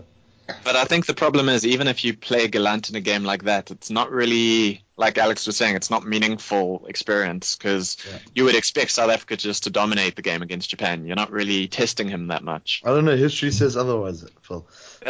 That's true. I feel like, I hope and I feel like we've come a long way since those days with Heineke Meyer and Patrick Lambie at Flyhouse. No offense, Sharks fans. And just dropped off from the pod all of a sudden. I'm just offending. I'm offending everyone today. I'm just ticking everyone off my list. Phil's gonna be this. Phil's gonna sit. Yeah, Phil's just gonna sit like alone in a WhatsApp group come Tuesday afternoon. Who to offend next? Actually, no. Actually, you know what? You can talk shit about Adam. He'll never hear it, so it's fine. It'll be you and Adam sitting in love in a group. Talk shit about Adam. I think players. He's already upset that we didn't say Gallant is capable of covering Willie Leroux. Yeah, true. Okay, so key forward, I'm sort of weighing it up between the sort of backup options and just the sort of impact that they have as starters. So key forward, I've put down as Malcolm Marx, even though Bongi does a very good job in replacement. I think that having Marks, he's just sort of the best in his position, and he brings something that Bongi isn't able to. And while I would back Bongi to replace him 9 times out of 10, I think that Marks on his day is like clearly best in the world at number 2, and eat that, Dave Coles. I think Go on, disagree. I disagree with that. I think because Peter Steph yeah, I think it's Peter Steph to Jamie George. Oh, the key forward. Yeah, I would have said Peter Steph. Yeah, for sure. I mean, like I said, weighing it up. But carry on, explain. No, I just think because we don't have it's the same as the you West take out situation, Peter Steph to toy. There's no replacement for Peter Steph. Like, who else is gonna come on at 7 and make like around 20 tackles for 80 minutes and run with the ball in hand, be that guy who links actually quite effectively with the back line? I mean, it's an interesting question. Franco Mostert. Exactly. I think I was about to say, I think probably if it came down to that, hopefully it doesn't, but if we are forced to replace him, Franco Mostert is probably the most capable person of playing in the role and making as many tackles as Peter Steph does. Yeah, so I worry that if we're in that situation and we end up having to play Franco Mostert at 7 because Peter Steph's injured, we almost winding back the clock to Brighton, which is one of the first times that Peter Steph played 7. And he looked slow, out of position, like he was caught in between his old role and his new role. And I don't think that we have a replacement blindside flank at the moment. Just because Franco Mostert could be a blindside flank doesn't mean he is one at the moment. It's been a bit of a journey for Peter Steph to get to this point. And I think there were a lot of people who doubted that he would ever be an effective blindside flank. Now I think he's the best blindside flank in the world. I think he's better than Sean O'Brien. Actually, wait, sorry, who's it? Peter O'Mahony. Yeah. Peter O'Mahony, yeah. Peter O'Mahony. Well, sorry, all the Irishmen just dropped off. Irish just stopped listening twice. I guess the other... Come, guys, just England and Scotland, and we've isolated the whole British Isles. So I think that if it's not... England, Scotland goes with, because isn't that how they must voted to stay? Like 4% of Scotland voted to stay or some shit. Yeah. So the other options at 7 would be guys like Dwayne Vermeulen or Francois Lowe, or even Khaleesi going to 7 and like Kwagga at 6, or those sort of things. And yeah, like Alex says, none of them are that great in terms of replacing Peter Steph. So I think in terms of just the replacements and who else you can bring in, then it does make sense for Peter Steph to be the key forward. But I think just based on starting 15 alone, I would argue that Malcolm Marks is more of an influential player. Phil, do you want a tip? Just so you know, because I've got a bit of pod experience.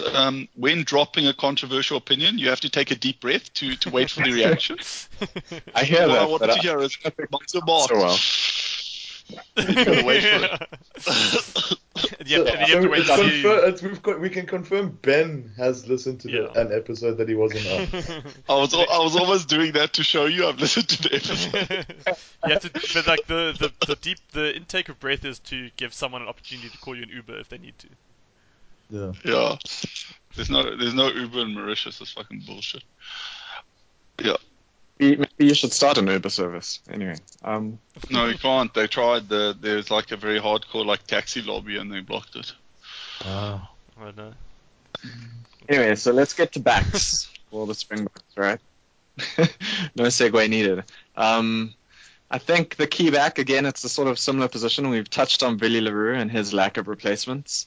But I think in terms of players that they don't want to go down and players that are central to what the Springboks have been practicing, I think Handré Pollard is at the center of it. And we have seen Elton come in and do a decent job.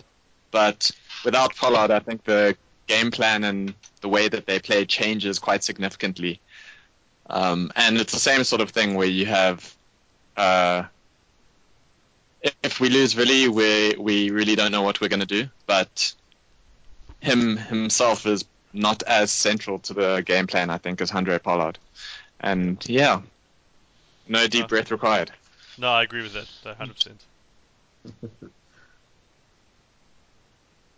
100%. Position and pool, Phil? position in pool. So I think, without wanting to disrespect all our Italian listeners too much, I feel like Italy are quite a class below both New Zealand and the Springboks. So God. it's going to There we go. There goes Italy. between those two. And obviously Namibia will finish above Canada, but only just. But I think that South Africa will end up losing to New Zealand by the slimmest of margins and then beating Ireland in the quarterfinal. Okay. Ooh. I So agree with many Irish rugby memes coming. It's fine. Yeah, They we didn't- just had to. They didn't hear that. we had They to quit double when I down. said Sean O'Brien. Yeah, exactly. Now's our chance to just double down and just say everything we always wanted to about the Irish. Exactly. Yeah. But seriously, I would back the Springboks to beat the Ireland in the quarterfinal, and I think Ireland shot their load a bit prematurely, to be honest. And they do have quite an easy group, seeing that the next best team in their group is Scotland. I think they should still top theirs. So a South Africa-Ireland quarterfinal looks quite likely, and therefore South Africa into the semis. Do you wanna spot big idea? Okay. That the pools in the World Cup are based on world rankings, obviously currently. But instead of basing them on world rankings at whenever the draw happens, you base them on world rankings on the day the World Cup starts. So you don't know what your pool's gonna be until the rugby championship and shit is over. Yeah, but then Because, how are you going to know who's going to qualify? Because half of the bottom two teams in every... No. So you say now, obviously, like, I think Namibia is the lowest. Namibia is ranked 23rd in the world. So obviously there are teams that cease. So whoever's ranked 17th and 18th. Qualifiers. Like, you don't qualify based on rankings. I guess, logistically, teams need to know where to stay and where they're playing in those sort of fixtures. Bullshit, Oxmas. No, but people scramble for like finals and stuff. Like, it's bullshit. Sorry. Just for the. Sorry, do you want to finish and then I'll give the Springboks stats? Finishing off. Your overall prediction is semi-final. I'm feeling pretty confident about how the Springboks are going to fare in Japan. My overall prediction is not just a semi-final, but a final against New Zealand.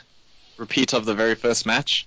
And my final bombshell is that we are going to see the third Springbok victory this year. That's a huge call, and I love it. Philip, I'm not going to call you a fool. I'm going to order you a shot. Yeah, because that's the kind of drunk call that you're like, yeah, this guy knows how to party. Yeah, I want to hear more what this guy's got to say. The most important fixture then is what? The final versus New Zealand? Yeah, not this first game against New Zealand, but the second one. The final it's perfect. It's like revenge for the first match. It's been building the whole tournament, like building up to it, and then it's gonna happen. Do you know what will be great as well? If they beat us by like 2 points in the first match, and then we beat them by 2 points in the final, so our last 5 matches net to a draw. I love it. It's like it's a repeat of something about Thanos, but I'm not going to say it. Okay, so what is the key fixture for the Springboks this year? The most important fixture this year, like in the World Cup now. In the World Cup, actually, this whole year. For what's the most important fixture? Have they played already? Yeah. Well, without looking ahead, though, no. I mean, more realistically, I think that the pending quarterfinal, most likely against Ireland, is really the defining one. I think beating Ireland in a quarterfinal after coming second in a group will make it a semi-successful World Cup, no matter what happens in the semi-finals. So I think that is like the most important game without dreaming ahead to bigger things. Okay, cool. Just the Springbok World Cup stat. They're currently ranked 4th in the world. That draw with New Zealand put them above England. In terms of World Cups, they played 36, won 30, and lost 6. So that is the second best World Cup record out of any team, and they were the champions in 95 and 07. Woo! Cool. Third time's a charm. Yeah, it's a 12-year cycle, isn't it? It's a 12-year cycle. Yeah, every 12 years the Springboks win the World Cup, so it's on. I think I read something like the Lions have also won the Currie Cup in those years or something. Anyway, I could be wrong. So have teams actually been throwing games against the Lions? Just so that the That's why they've come back from behind in every game. It's like, oh, guys, we need to lose. What are we doing? Oh shit! Yeah, point to play. Whoops! I dropped the ball. Okay, Matt, do you wanna walk us through Japan? Okay, so Japan. So historically, a better team at playing against the Springboks than the Springboks are. They've got that 100% win rate against the Springboks in the World Cup. Yeah, I don't know where they're ranked now. Ben, where they're ranked? Oh, sorry, I'll give it to you. They're ranked 11th currently. 11th. Oh, Okay. I don't know if they actually moved from beating Fiji. They might have. They might. I don't know. No, they haven't. It hasn't updated. It'll only update on Monday. Yeah, okay, on like Thursday this week. No, it won't, because South Africa updated, eh? But they're pretty close behind Argentina, huh? Okay, well, anyway, they're close to Argentina, 11th at the moment. They've played 28, won 4, drawn 2, lost 22 in the World Cup, and they've never made it out their pool. Yeah, so solid stats. I think they inspire confidence in most people. And I think I'm gonna have people ordering me drinks, but I'm also going to get myself sent out the country because I think I've mentioned there's a big boycott Japan thing going right now, and I'm about to hype up their rugby team. So if the military police are listening, just let me finish this segment before you take me out. Yeah, so let's start with their strengths. Japan's one, hosting. That does kind of count as a strength. Like some weird sort of soft strength, like sort of, just like an indeterminate factor. They've also had quite a rigorous preseason, or extensive preseason, so to speak, where they've been together as a squad for pretty much the entirety of the year so far. I mean, most of them didn't play Super Rugby. They were rather at the Brave Blossoms camps. They've been playing games against the Super Rugby B-sides with some bad results, some good results. They've won all their games so far in the Pacific Nations Cup. So they beat Fiji and they beat Tonga. They're playing the US next weekend. Their squad for the US looks like it's going to be their starting squad, and for the World Cup as well. And then what they're saying, so their strengths, from what I've seen, because I haven't watched any of the Pacific, but I did do some reading. So what the opposition have said about them, they've been playing incredibly fast and incredibly tackling quite hard. This is now Tonga and Fiji saying that the Japanese players are tackling quite hard, to the point where there was a moment in the game last weekend where Leach was pleading with the ref to hurry up and make a decision and not wait for the TMO, because their game plan relied on Fiji not being able to take a breath and the breather that the TMO would give them. Oh wow! Yeah. Nice to see. So so that's their strengths. Their weaknesses, well, fuck. That's that winning stat line that Ben read out. They just are perpetual underdogs, and I'm not the most confident that they are going to go very far, but I'm going to make a big call and say that they are most probably going to be second in their pool and beat Scotland. Okay, interesting. Yeah. I'm not giving. I just want to go on record and say that I agree with Matt fully. Okay. Scotland suck. They're going to finish third. Yeah. So I think you guys are about to find out that I agree too. Yeah, I think it's not. Guys, Scotland are good. Does this mean Ben can go to Exile Island or whatever it's called? I told you so. I told you so. Same thing. Oh fuck! I didn't say. Japan aren't beating Scotland. There's key forwards and key backs. Key forwards. So just this way. What's their weakness is? Their weakness is their perpetual they are a poor side. They are like a Just perpetual like- side. not Not very good bad at Their rugby. weakness is that they're weak. Yeah, they're a weak. Tradition- They're known as being a weak side. They traditionally are a weak side. So they're not a power and rugby powerhouse and that. So they are going to be sort of.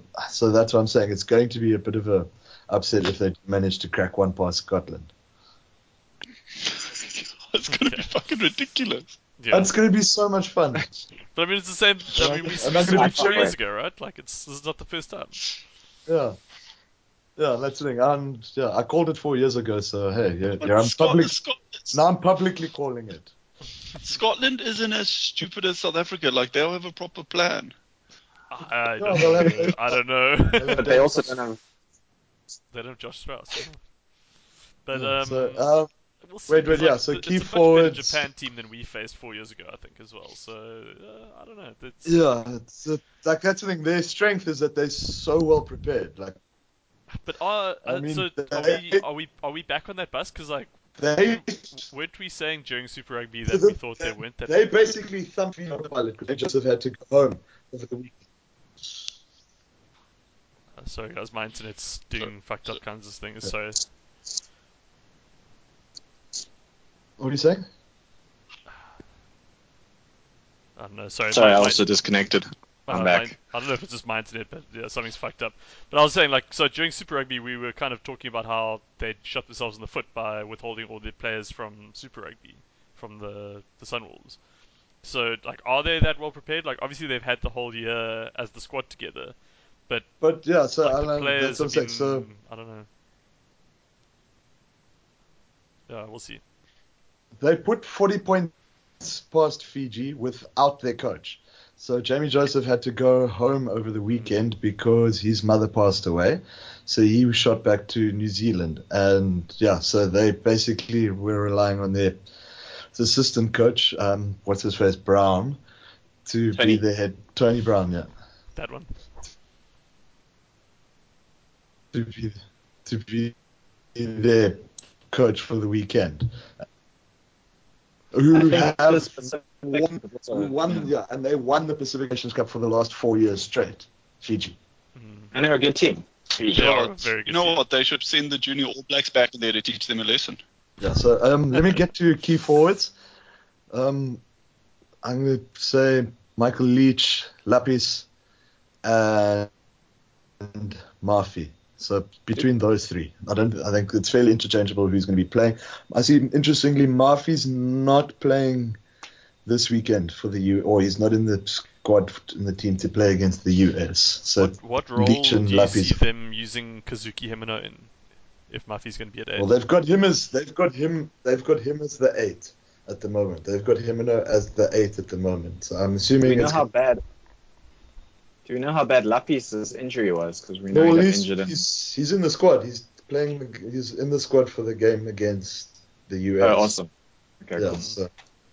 I don't know. It just seems like So I'm assuming Do you, that I do you would- think, if do I was them, you think I- Murphy's banned from traveling? no. because Murphy has played a game already in the Pacific Nations Cup. Yeah, but like Fiji aren't going to extradite him or whatever. The US maybe has extradition with New Zealand. Yeah. But like, so I'm still stuck on the composition of the team. So for me, like it makes sense to go Leach 6, Lapi 7, Murphy 8, and then you play Yeah. Himino as a flank. I mean as a lock, because at the moment they've got Wimpy van der Walt playing lock, right? They've got Vimpy, Yellow. Yeah. I don't know. It just seems like that's not a good allocation of players' resources. Yeah, so we'll see what happens.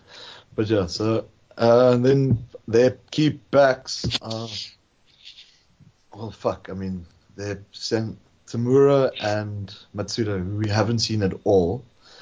Are they fly halves? But their wings, I think they got potent wings that have shown in the past that they can get over the line. They don't have Masariwa, but they've got Lemeki. I really like Lemeki, I really like Fukuoka, and Matsushima. Fukuoka, yeah. Yeah, Fukuoka is Fukuoka. just like so fast. Yeah, so Isn't he they've got- quite old now? Isn't he like 36? Jeez, I hope not. Fukuoka, born 92. No, So I've got the I'm not 36. no, 26. 26 is the new. I thought Phil, we both agreed that Wing should retire at 25 though, so he's Yeah. a Wing 36. No, his birthday's in September, so Oh, he's good. yeah, He'll be good for the first game at least. yeah, Until he ages. yeah. So I think as long as their forwards can carry, from what I understand, their forwards basically just monstered the Pacific Island teams, and then the ball just got shifted out wide. So that's why I think their key players are going to be those big ball carriers and the workhorses like Leach and Lapis, ball carrier like Murphy, and then their most important then are try scorers like Fukuoka and Lemeki and who else, and Matsushima, the three wings. I'll just say Wings as their key backs. Wings.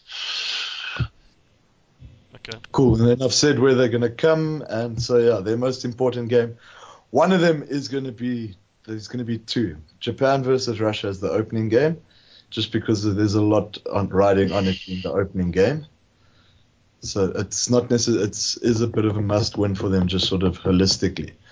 And then yeah, I think the game against Scotland is going to be the important one. Also, I think, yeah, that first game against Russia, it's just going to set the scene. If they can get a nice, convincing victory, everyone in the country is going to feel like upbeat, and they'll take that forward. yeah, so that's Scotland better watch out. Yeah, that one's like a cultural, like Gees win, and then the most important one, position on the log wise, is going to be the win against Scotland. When they're playing Scotland, like when does it fit into their fixtures? I'm having a look now. The one thing I do know is that they have like an 8-day break between the games before the Scotland game, and Scotland only have like a 4-day break, so they have more time to rest. Scotland, it's their last pool game. It's their last pool game, 13th of October. It's Japan versus Scotland. Oh, so 13th of, and then they play Samoa on the 5th of October. Yeah, and Scotland play Russia on the 9th of October. So yeah, Scotland aren't necessarily having the hardest game. So it's a bit cheeky, really. So Japan basically played the first game in the pools and the last game in the pools. So they give themselves the maximum resting time. They don't assign the games, surely. But I think as hosts, you get some sort of advantage. I wonder if they don't. Yeah. We'll see. Sorry, I think my lag is playing up again. You guys ready for me to kick on with the Scotland one? Are you ready? I'm not, but I think let's just do it so that I can take my fucking dog for a walk. Sorry, Alex. Priority, Alex. Priority. Okay, cool. So I'm going to kick into the squad. They named a pretty big squad in May earlier this year, and it doesn't seem like there's been too much change. I think like pretty much everyone who was listed there, except for a couple of injuries, seems to still be in the running. The starting lineup, according to Rugby Pass, their most likely starting 15 would be Alan Dull, Stuart McAnally, Vipia Null, Ben Toulis, Johnny Gray, John Barkley, Hamish Watson, Magnus Bradbury, those are the forwards. Then Ali Price 9, Finn Russell 10, Sean Maitland 11, Sam Johnson 12, Hugh Jones 13, Darcy Graham 14, Stuart Hogg 15. So, to my eye, it's a pretty settled starting 15. I think. Well, not Laidlaw at 9. Yeah, Isn't so Laidlaw not playing 9, I would say, is the biggest question mark there. But apparently Ali Price has just been that good, and he has had a pretty good last couple of years as far as I can see. So I don't know, it could go either way. Like Laidlaw, despite what we've said, it does sound like a strong team. Yeah. It is a strong team. Like this is the thing. Like I'm still on the fence about them, but like Finn Russell has been, I think, quite a revelation for them when he's played, and very good at provincial level. Yeah. And so yeah, I'm sort of segueing into my because he plays in key forward and back. Sorry, Phil, what were you going to say? He plays in France, right? Finn Russell. Yes, he does. He played. I don't want to sound stupid now. Let me quickly Google it. Racing 92. That I was going to say Racing. So he plays for Racing 92. And yeah, he's also patented the now Squidge Rugby famous Finsanity style of rugby, where he just basically goes mental on the pitch and just makes crazy things look super super easy. And I think he's fantastic. He's just like amazing to watch. Really really talented. So that said, I don't think he's their key back. I think their key back is actually Stuart Hogg, Oh, because I think Stuart Hogg like is just that good. Like, not it's Hugh kind of Jones. no. So I think it's like the same kind of reasoning that Phil had for Malcolm Marx being the key forward for the Springboks. So I just think Stuart Hogg he's regularly considered in the conversation for best fullback in the world, and I think on his day he can single-handedly break Oh, apart like a defensive backline. So um, yeah, I think even if like Finn Russell going down means that they've probably got to play like Adam Hastings at 10, and he hasn't had a lot of game time there at national level, I don't think. I stand to be corrected. Yeah, he's young, I think. Yeah, so whereas Hogg, like, if Hogg goes down, I just think that they suddenly become like a tier 2 team, basically. Um, he makes so much difference in their backline. Key forward is a tough one. I think it's tough. I think Johnny Gray has been like their defensive juggernaut a little bit, but I don't know. I'm torn between him and Hamish Watson. I think Hamish Watson plays such a good disruptive role. He was quite effective against the Springboks the last time they played as well, if I remember correctly. But they do have a lot of depth in the loose forwards, so we'll see. It's a tough one to call with the key forward. Their biggest strength, I would say, is their backline. I think that they've got some real playmakers in between guys like what I was talking about, the Finn Russell, Hugh Jones, Stuart Hogg kind of backbone of their backline is honestly up there with one of the best in the world. It's really really impressive, I think. And then you got a finisher like Sean Maitland on the left wing. There's a lot of try scoring potential. Their biggest weakness, I think, is their lack of depth. They've got good depth and keep in some positions, such as we mentioned Greg Laidlaw at scrum half, and guys like Tommy Seymour, who are currently not probably in the starting 15. But I think if they lose their key playmakers in Finn Russell and Stuart Hogg, then I think they fall apart. So that, Yeah. I think, is their biggest weakness. I mean, because they only have two provincial teams, right? So they really don't. Yeah. Yeah. They struggle to develop depth in Scotland, I think, and it's been their problem for a long time. That said, I mean they are sitting in seventh on the world rankings, which is pretty good. They're above France, Fiji. They're above Argentina. I know we often talk about how the system's a bit rigged because Argentina has to play New Zealand and Australia and South Africa twice a year, and Scotland gets to play France twice a year and Italy twice a year. So yeah, don't read too much into it, but it is still a very good position for Scotland to be in. And if Australia lose both of their Bledisloe games, weren't they almost at fifth at one point? yeah, I think they've been up there. So, and I think they'll be there again because we're expecting Australia to lose both Bled games, and then they're only like 1.8 points ahead of Scotland. So I think that'll see them drop down. I don't know. I don't know the ins and outs of the rankings. I'm sure Ant could tell us, but I think we'll probably see Scotland heading into the World Cup in sixth, which is quite impressive. Um, and yeah, so then that leads us to the question of how well will they do at the Rugby World Cup? What is their expected finish, and who should we expect to be their biggest challenger in their pool? Yeah, so we've kind of tread over this ground already because of the other teams we've been previewing, but the question for them is really, can they beat Japan? Ireland's expected to top the pool, and they've got who else have they got?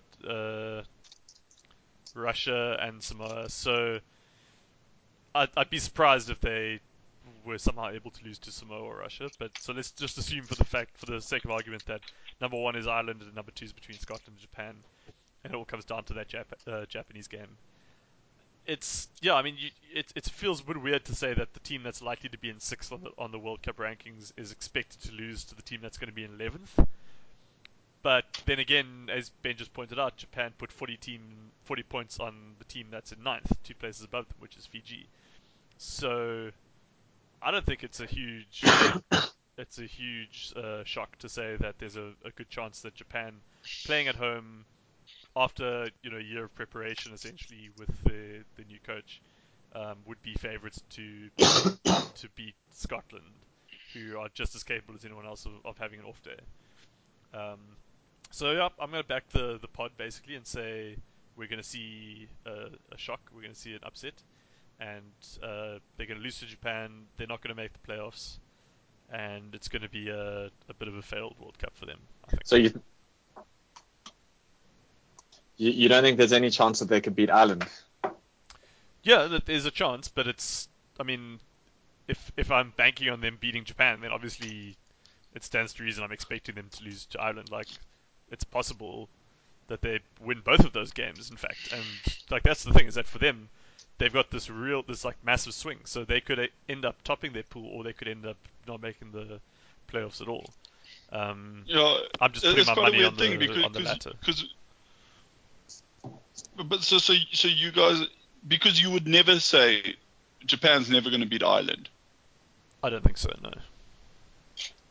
Are we saying we would never say that?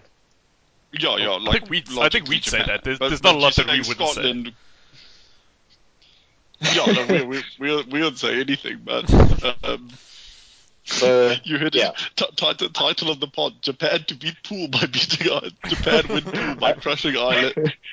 Oh god. So I think Japan can beat Scotland, but I would say that I can't see them beating Ireland, to be fair. But I can see Scotland beating Ireland, so it could all get very interesting. Oh, then it's that'd be interesting if they were all on whatever 3 wins. It's a very Let's interesting. not get Samoa involved. Samoa are definitely going to have one upset this week.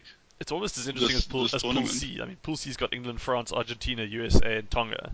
So England, France, Argentina, USA. Like, I feel like any one of those teams could lose to any of the others if they just have a fuck up of a day. I feel like you're being generous on the Americans, I think.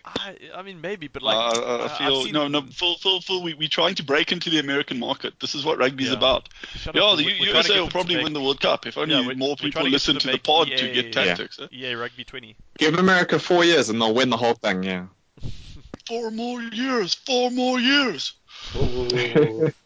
But I mean, also like the thing is, we can't forget that Tonga's quite famous for getting the odd upset in Rugby World Cup years. So anything can happen in that pool for sure. This one, I think, is not quite as up in the air, but yeah, I could definitely see it going a number of different ways, which is very cool. Yeah. No, it's good. Like you want upsets in the World Cup. Yeah, cool. You guys can. Cool. So that's that. Now. Yeah, just Scotland's World Cup record, in case you're wondering. They've played 36, they've won 22, and they've lost 15, which is, to be honest, better than I thought. And they made the semi-finals in 1991. Okay. That was their peak. They peaked early. Yeah, they most probably would. They would have made the last semi-finals had the ref not cheated them or whatever. Let's try and win some Scottish fans back. We know no one from Scotland. When we asked in the group for someone from Scotland, no one spoke up. So obviously, we can say whatever we want about Scotland. They're not listening. No, it's fine because we can also then. There was also a slight anti-Australian dig.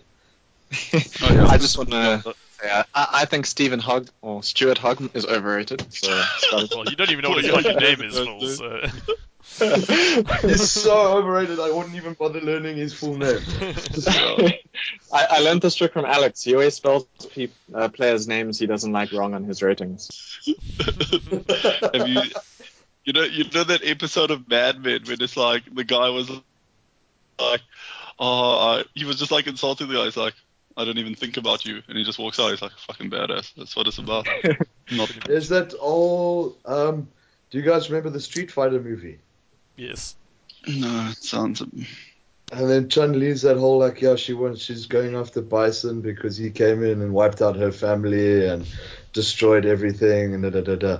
And she gives this whole like monologue, and he looks at it dead in the eyes. He's like, on that day, you encountered Bison, your whole life changed. It was everything. To Bison, it was a Tuesday. Sounds about right. So Stuart Hogg is just a Tuesday to Phil. Phil's Yeah. seen players come and go. Who are you, Stephen Hogg? Stuart, it's Stuart Hogg, goddammit. Hogg, yeah. Classic Sam Hogg. He is training the Exeter Chiefs though, so maybe he'll get better. Well, he can play with Alex's best mate, Don Armand.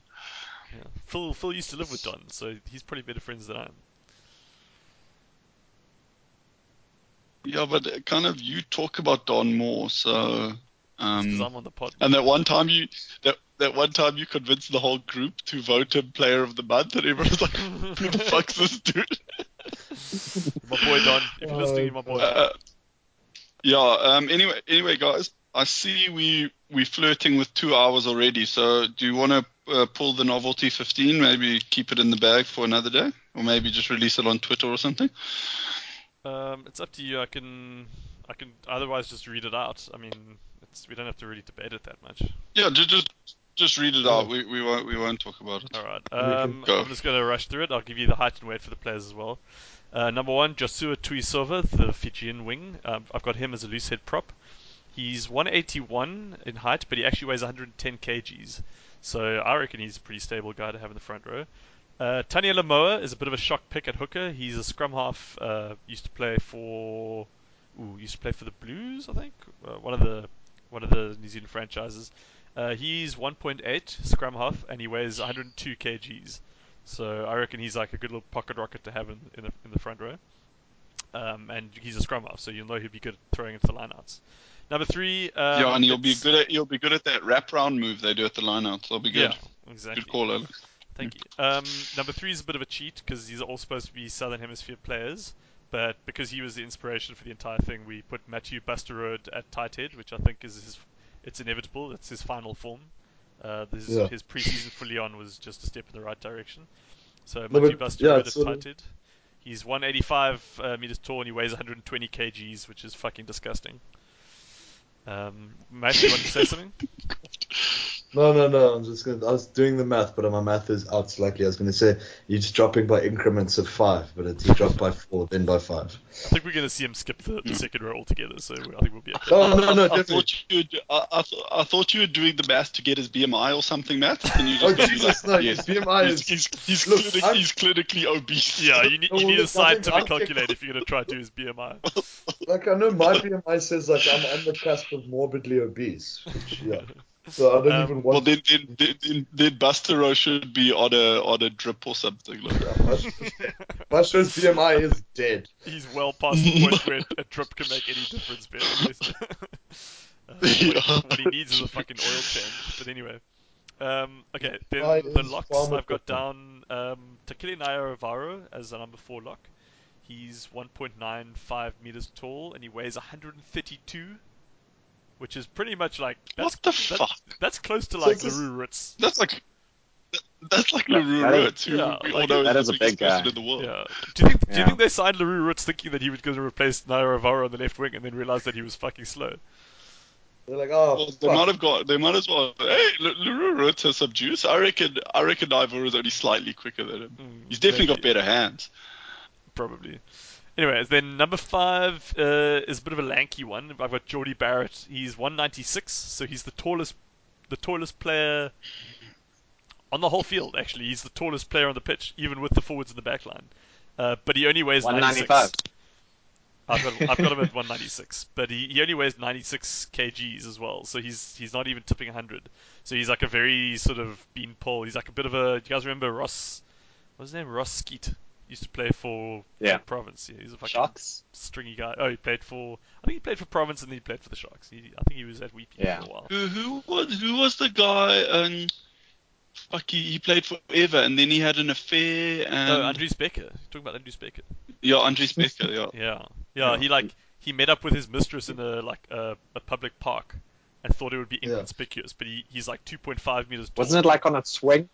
It Yeah, was on a swing or something. yeah. It's like, Maybe. but like you're gonna Maybe attract, it was like you're wearing gonna a attract cap or attention. something. Because like even though his girlfriend's normal size, it looks like you're a pedophile. Yeah. So But also, like, Andres people Becker are only gonna played notice. forever because he was constantly injured. Yeah. Anyway, He actually only had like a 6-year career, but yeah. Yeah, no, he was a 6-year career, but he only had like 4 caps. All right, let's bounce on, guys. Number 6, open side, we've got Semi Radrada, the Fijian center. I think he's going to be a demon of a flanker. He's 1.9 meters tall and he weighs 100 kgs on the dot. So he's light enough to be mobile. Nice. Number 7, I back this. I moved him from the second row to the blind side because I think he'll be more effective there. Namani Nadolo, 1.94 meters tall, 130 kgs. Wow. He's 130 kgs, guys, and he can kick.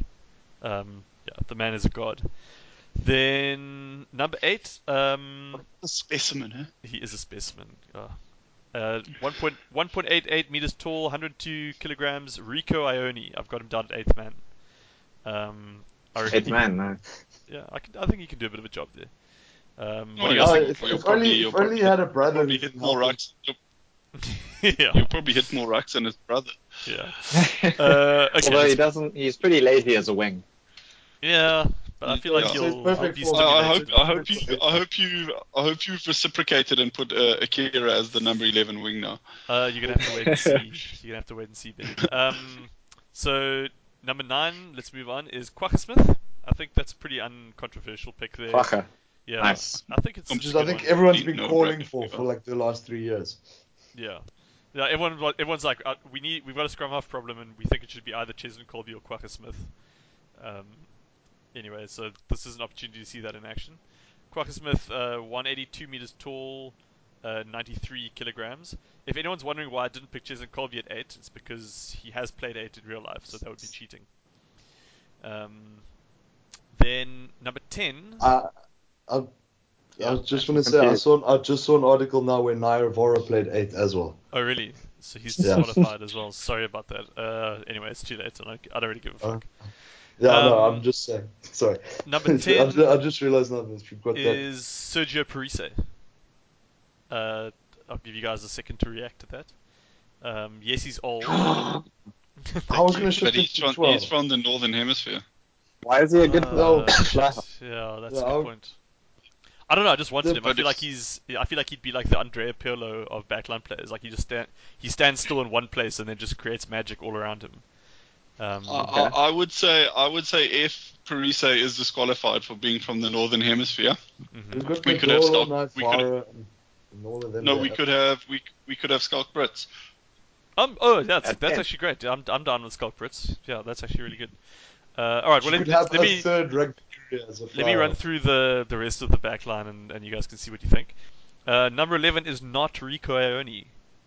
Sorry, Akira. It's not Akira Ione. It is Adi Sevilla, another famous brother of a famous left winger. So Adi's at left wing. I think he's got a little bit more gas than Akira, and I think he's just more likely to deliver in that channel. So he tips the Does he have scales. more gas than Julian? I think he does. Yeah. I think he mean- does. Late. I think France. Well, was- Julian's past 25, so yeah, we know.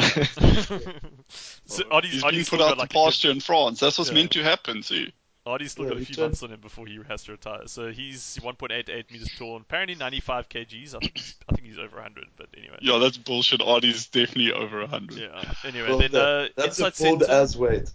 Inside center, Michael Hooper, 1.82 meters tall, 101 kgs. I think he's the right kind of guy for that channel. Got a good mix of athleticism, pace, and a bit of ball skills. I think we can see some nice stuff out of him. And he's partnered in the midfield by Sia Khaleesi. 188 tall, 105 kgs, and I think Sia would actually be a fantastic midfielder. Yeah, fair. Then Yeah. Akira does feature. Akira Ione on the right wing, Ah, 194, thank God. 130 Does he have enough kgs. pace? Things with Oh, right yeah. wing, you don't have to be that quick. Like you obviously need there's a critical amount of gas you need, and I think he's probably fast enough. But I think he's going to be really good under the high ball, and I just back him generally. I think he'll get good go forward. So, and he's got semi decent ball skills. So yeah, I back him.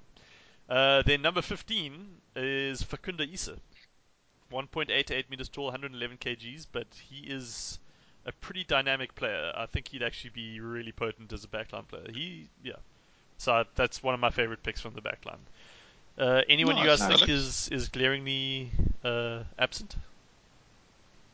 I've just sent you in the group Rugby Passes article of 8 backs that should be forwards. Okay. Following Bastora. But yeah, I think they're all Northern Hemisphere dudes. So, two of them, out of the 8, 6 of them we covered 2 out of 8 anyway. Naivora and Ndolo. And Tuisova. Nice. And Tuisova, yeah. Sorry. Yeah, she got 3. This is. I reckon we post this somewhere and we challenge someone from the Northern Hemisphere to make a competing sign. Obviously, we'll have to move Buster out. We'll find someone else. It's tough finding props. No, but I reckon someone like Lamapi could play prop. So I actually had Lamapi down. I had Lamapi down as a flanker. Actually, Lamapi would be a great hooker, I think. Yeah. Lamapi's no, but I think as a bit of like a Carlu Sadi kind of, like just a little like ball of meat. Yeah, so you're not the best scrummager, but you are going to be one of the best work rate props on the field. The problem with Lamapi is he's apparently only 97 kgs. I don't believe that either. I think he's over 100. No, man, bullshit. Straight up bullshit. Where are you getting these now? Alex, with these like their schoolboy weights or something? It's from Wikipedia, Ben. Do you want to know something else? What? No. I'll find you something interesting. So you don't know it. He toured. If you're on Wikipedia, yeah. He toured Thailand with Palmerston North Boys High School. Okay. And that's when he weighed 95 kilos. So this is credible. This is credible information. Oh, actually, wait. This is weird. On his actual Wikipedia page, it says 103 kgs. How did he go up by 7 kgs? He losing weight all the time, yeah. So Google's actually lying to me, not Wikipedia. Sorry, Julian Assange. I didn't mean to drag your good reputation through the mud there. Sorry. That's the worst thing anyone's ever accused Julian Assange of doing. It's just WikiLeaks, not Wikipedia. Yeah, he's not Wikipedia. Were they affiliated? No, I don't think they're affiliated. Really? No, but a wiki is like a concept. It's like a wiki just means it's like a user edited sort of thing. No, I didn't think they were affiliated because of the name. I just genuinely thought that they were affiliated. Oh, right. Anyway, okay. Well, turns out I'm the goose. Sorry about that. Anyway, that's my team. You're forgiven. You're forgiven because you made such a good novelty 15. We forgive you, Alex. Thank you, Ben. I don't know. I feel like one should just stick to one's strengths, so I'm going to stick to novelty 15s and stay away from the trivia. Scathing political trivia. Not the Scots. Not the Scots. Okay, cool guys. We are running severely over time, but let's just quickly pump out Super Brew, okay? So should we start with Rugby Championship? Yes, go. Okay, Australia versus New Zealand, Lady 1. New Zealand by 30. Well, New Zealand, yeah. It's in Australia. Okay, so New Zealand by 40. Yeah. 40. Yeah, I'm going to balance it out with a New Zealand by 10. Yeah, okay, so we can compromise and say New Zealand by 30. Yeah, I think I said... What did you say, Matt? I'm having a look now. I said New Zealand by 21. I like around. Should we say 25? Wow. Okay. Sure. Well, that's kind of average. Okay, no, actually it's not. Okay, so let's say New Zealand by 18 then. Okay. Okay. I don't have the Super Brew open, so Adam's gonna have to listen and do it. I opened it. No, we don't. Guys, have we said we were gonna do this quickly. This is bullshit. Okay, sorry. Argentina, South Africa in Salta. SA by 7. South Africa by 3. Okay. SA by 3. Yeah, I reckon SA by like 5. I think it's gonna be. I think we'll win, but I think it'll be close. Yeah, I'd say SA by 6. Cool. Make things fun. Cool. Okay, cool. And then Currie Cup, we have Western Province versus Pumas Province by 10. Oof, tough one. in Province. Cape Town. I would almost want to give it to Province by like a bit. Three. Yeah. Province by I 10. don't know if it's worth going to watch that one. I'm keen if you are. Okay. It's. I don't know if my time's right, but it looks like it's going to be at. My one says 3 o'clock on Friday, but maybe it's adjusted to Mauritian time. It's a public holiday, yeah. It's probably as a 3. Oh, okay. Oh, fuck. Women's Day. Let's definitely go, dude. I might have to work. I'll let you know. Sorry. It's a public holiday. What the fuck? Just make plans on the spot. Life Only is for tough, women. man. Okay. Okay, cool. Then we have. Do you want to hear something cool? Sorry about public holidays. Mauritius, there's like an island game, so it's like Mauritius and Madagascar and Reunion and Seychelles. They like play against each other. Okay. And then Mauritius topped the medal table, so we just got a random public holiday. How great is that? Nice. That's awesome. It's also an election year, so I think the guy's trying to get re-elected. Yeah, that's Anyway. Gears governance. That's Gears governance. Sharks versus Cheetahs in Cheetahs. Durban.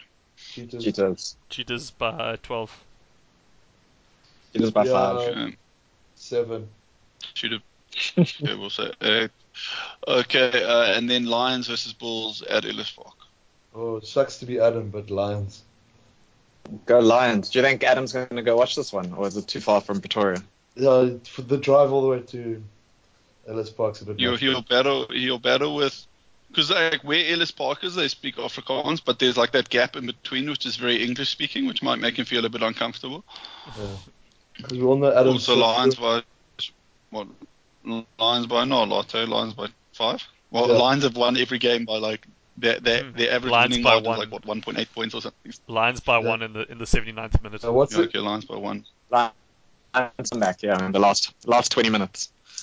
Your Lions by 1. Last kick of the game. Sean Reynolds, the Iceman. Okay. Sean Is that it? Reynolds. Cool. Any other business? Blame Adam for being too hungover to do anything. And blame my shitty internet Yeah, I for think what I suspect is going to be a pretty low quality. Yeah. episode. Actually, Tal, we'll blame Telcom. I presume you with. No, not with Telcom. I don't want to name and shame anyone on air, but yeah, I'll be having a word with them afterwards. Ooh. Okay. I'll be, using my, I'll be trialing my dad voice. Like just So so you got to use your 12 Twitter followers to crack. I'm going to mobilize my 12 Twitter followers. just tag Bob Rugby in with it. Okay, yeah, cool. So just anyone who's still hanging on at whatever this is, 2.5 hours. Next week we're not going to do World Cup previews because we got the Rugby Championship to talk about it. But the following week we'll continue with the World Cup previews with, I don't know, but we might have a guest, guys. So get excited. Yeah, Phil, should anyone expect anything from our stats office? Midweek. Probably not this week, but maybe after the Rugby Championship also. Although perhaps a Curry Cup stats session if you are lucky. We'll see. If you're lucky, guys. So cross fingers about that. If you're listening to us on a platform, we are on that platform. And we are on others as well, but I don't think you're going to be switching platforms. Like, why would you randomly change? If you're unhappy with your platform, just message us and we'll tell you what other platforms we are. Yeah, don't blame us like that. I actually switched my platform at one point. I was listening to us on iTunes. I'm now listening to us on Spotify. Okay, boys. This race has run its course, I think. Yeah. Yeah. Okay. Alex needs to go. Okay. Cheers, Alex. Bye, Phil. Bye, Matt. Cheers, everybody. Cheers, guys. Thanks.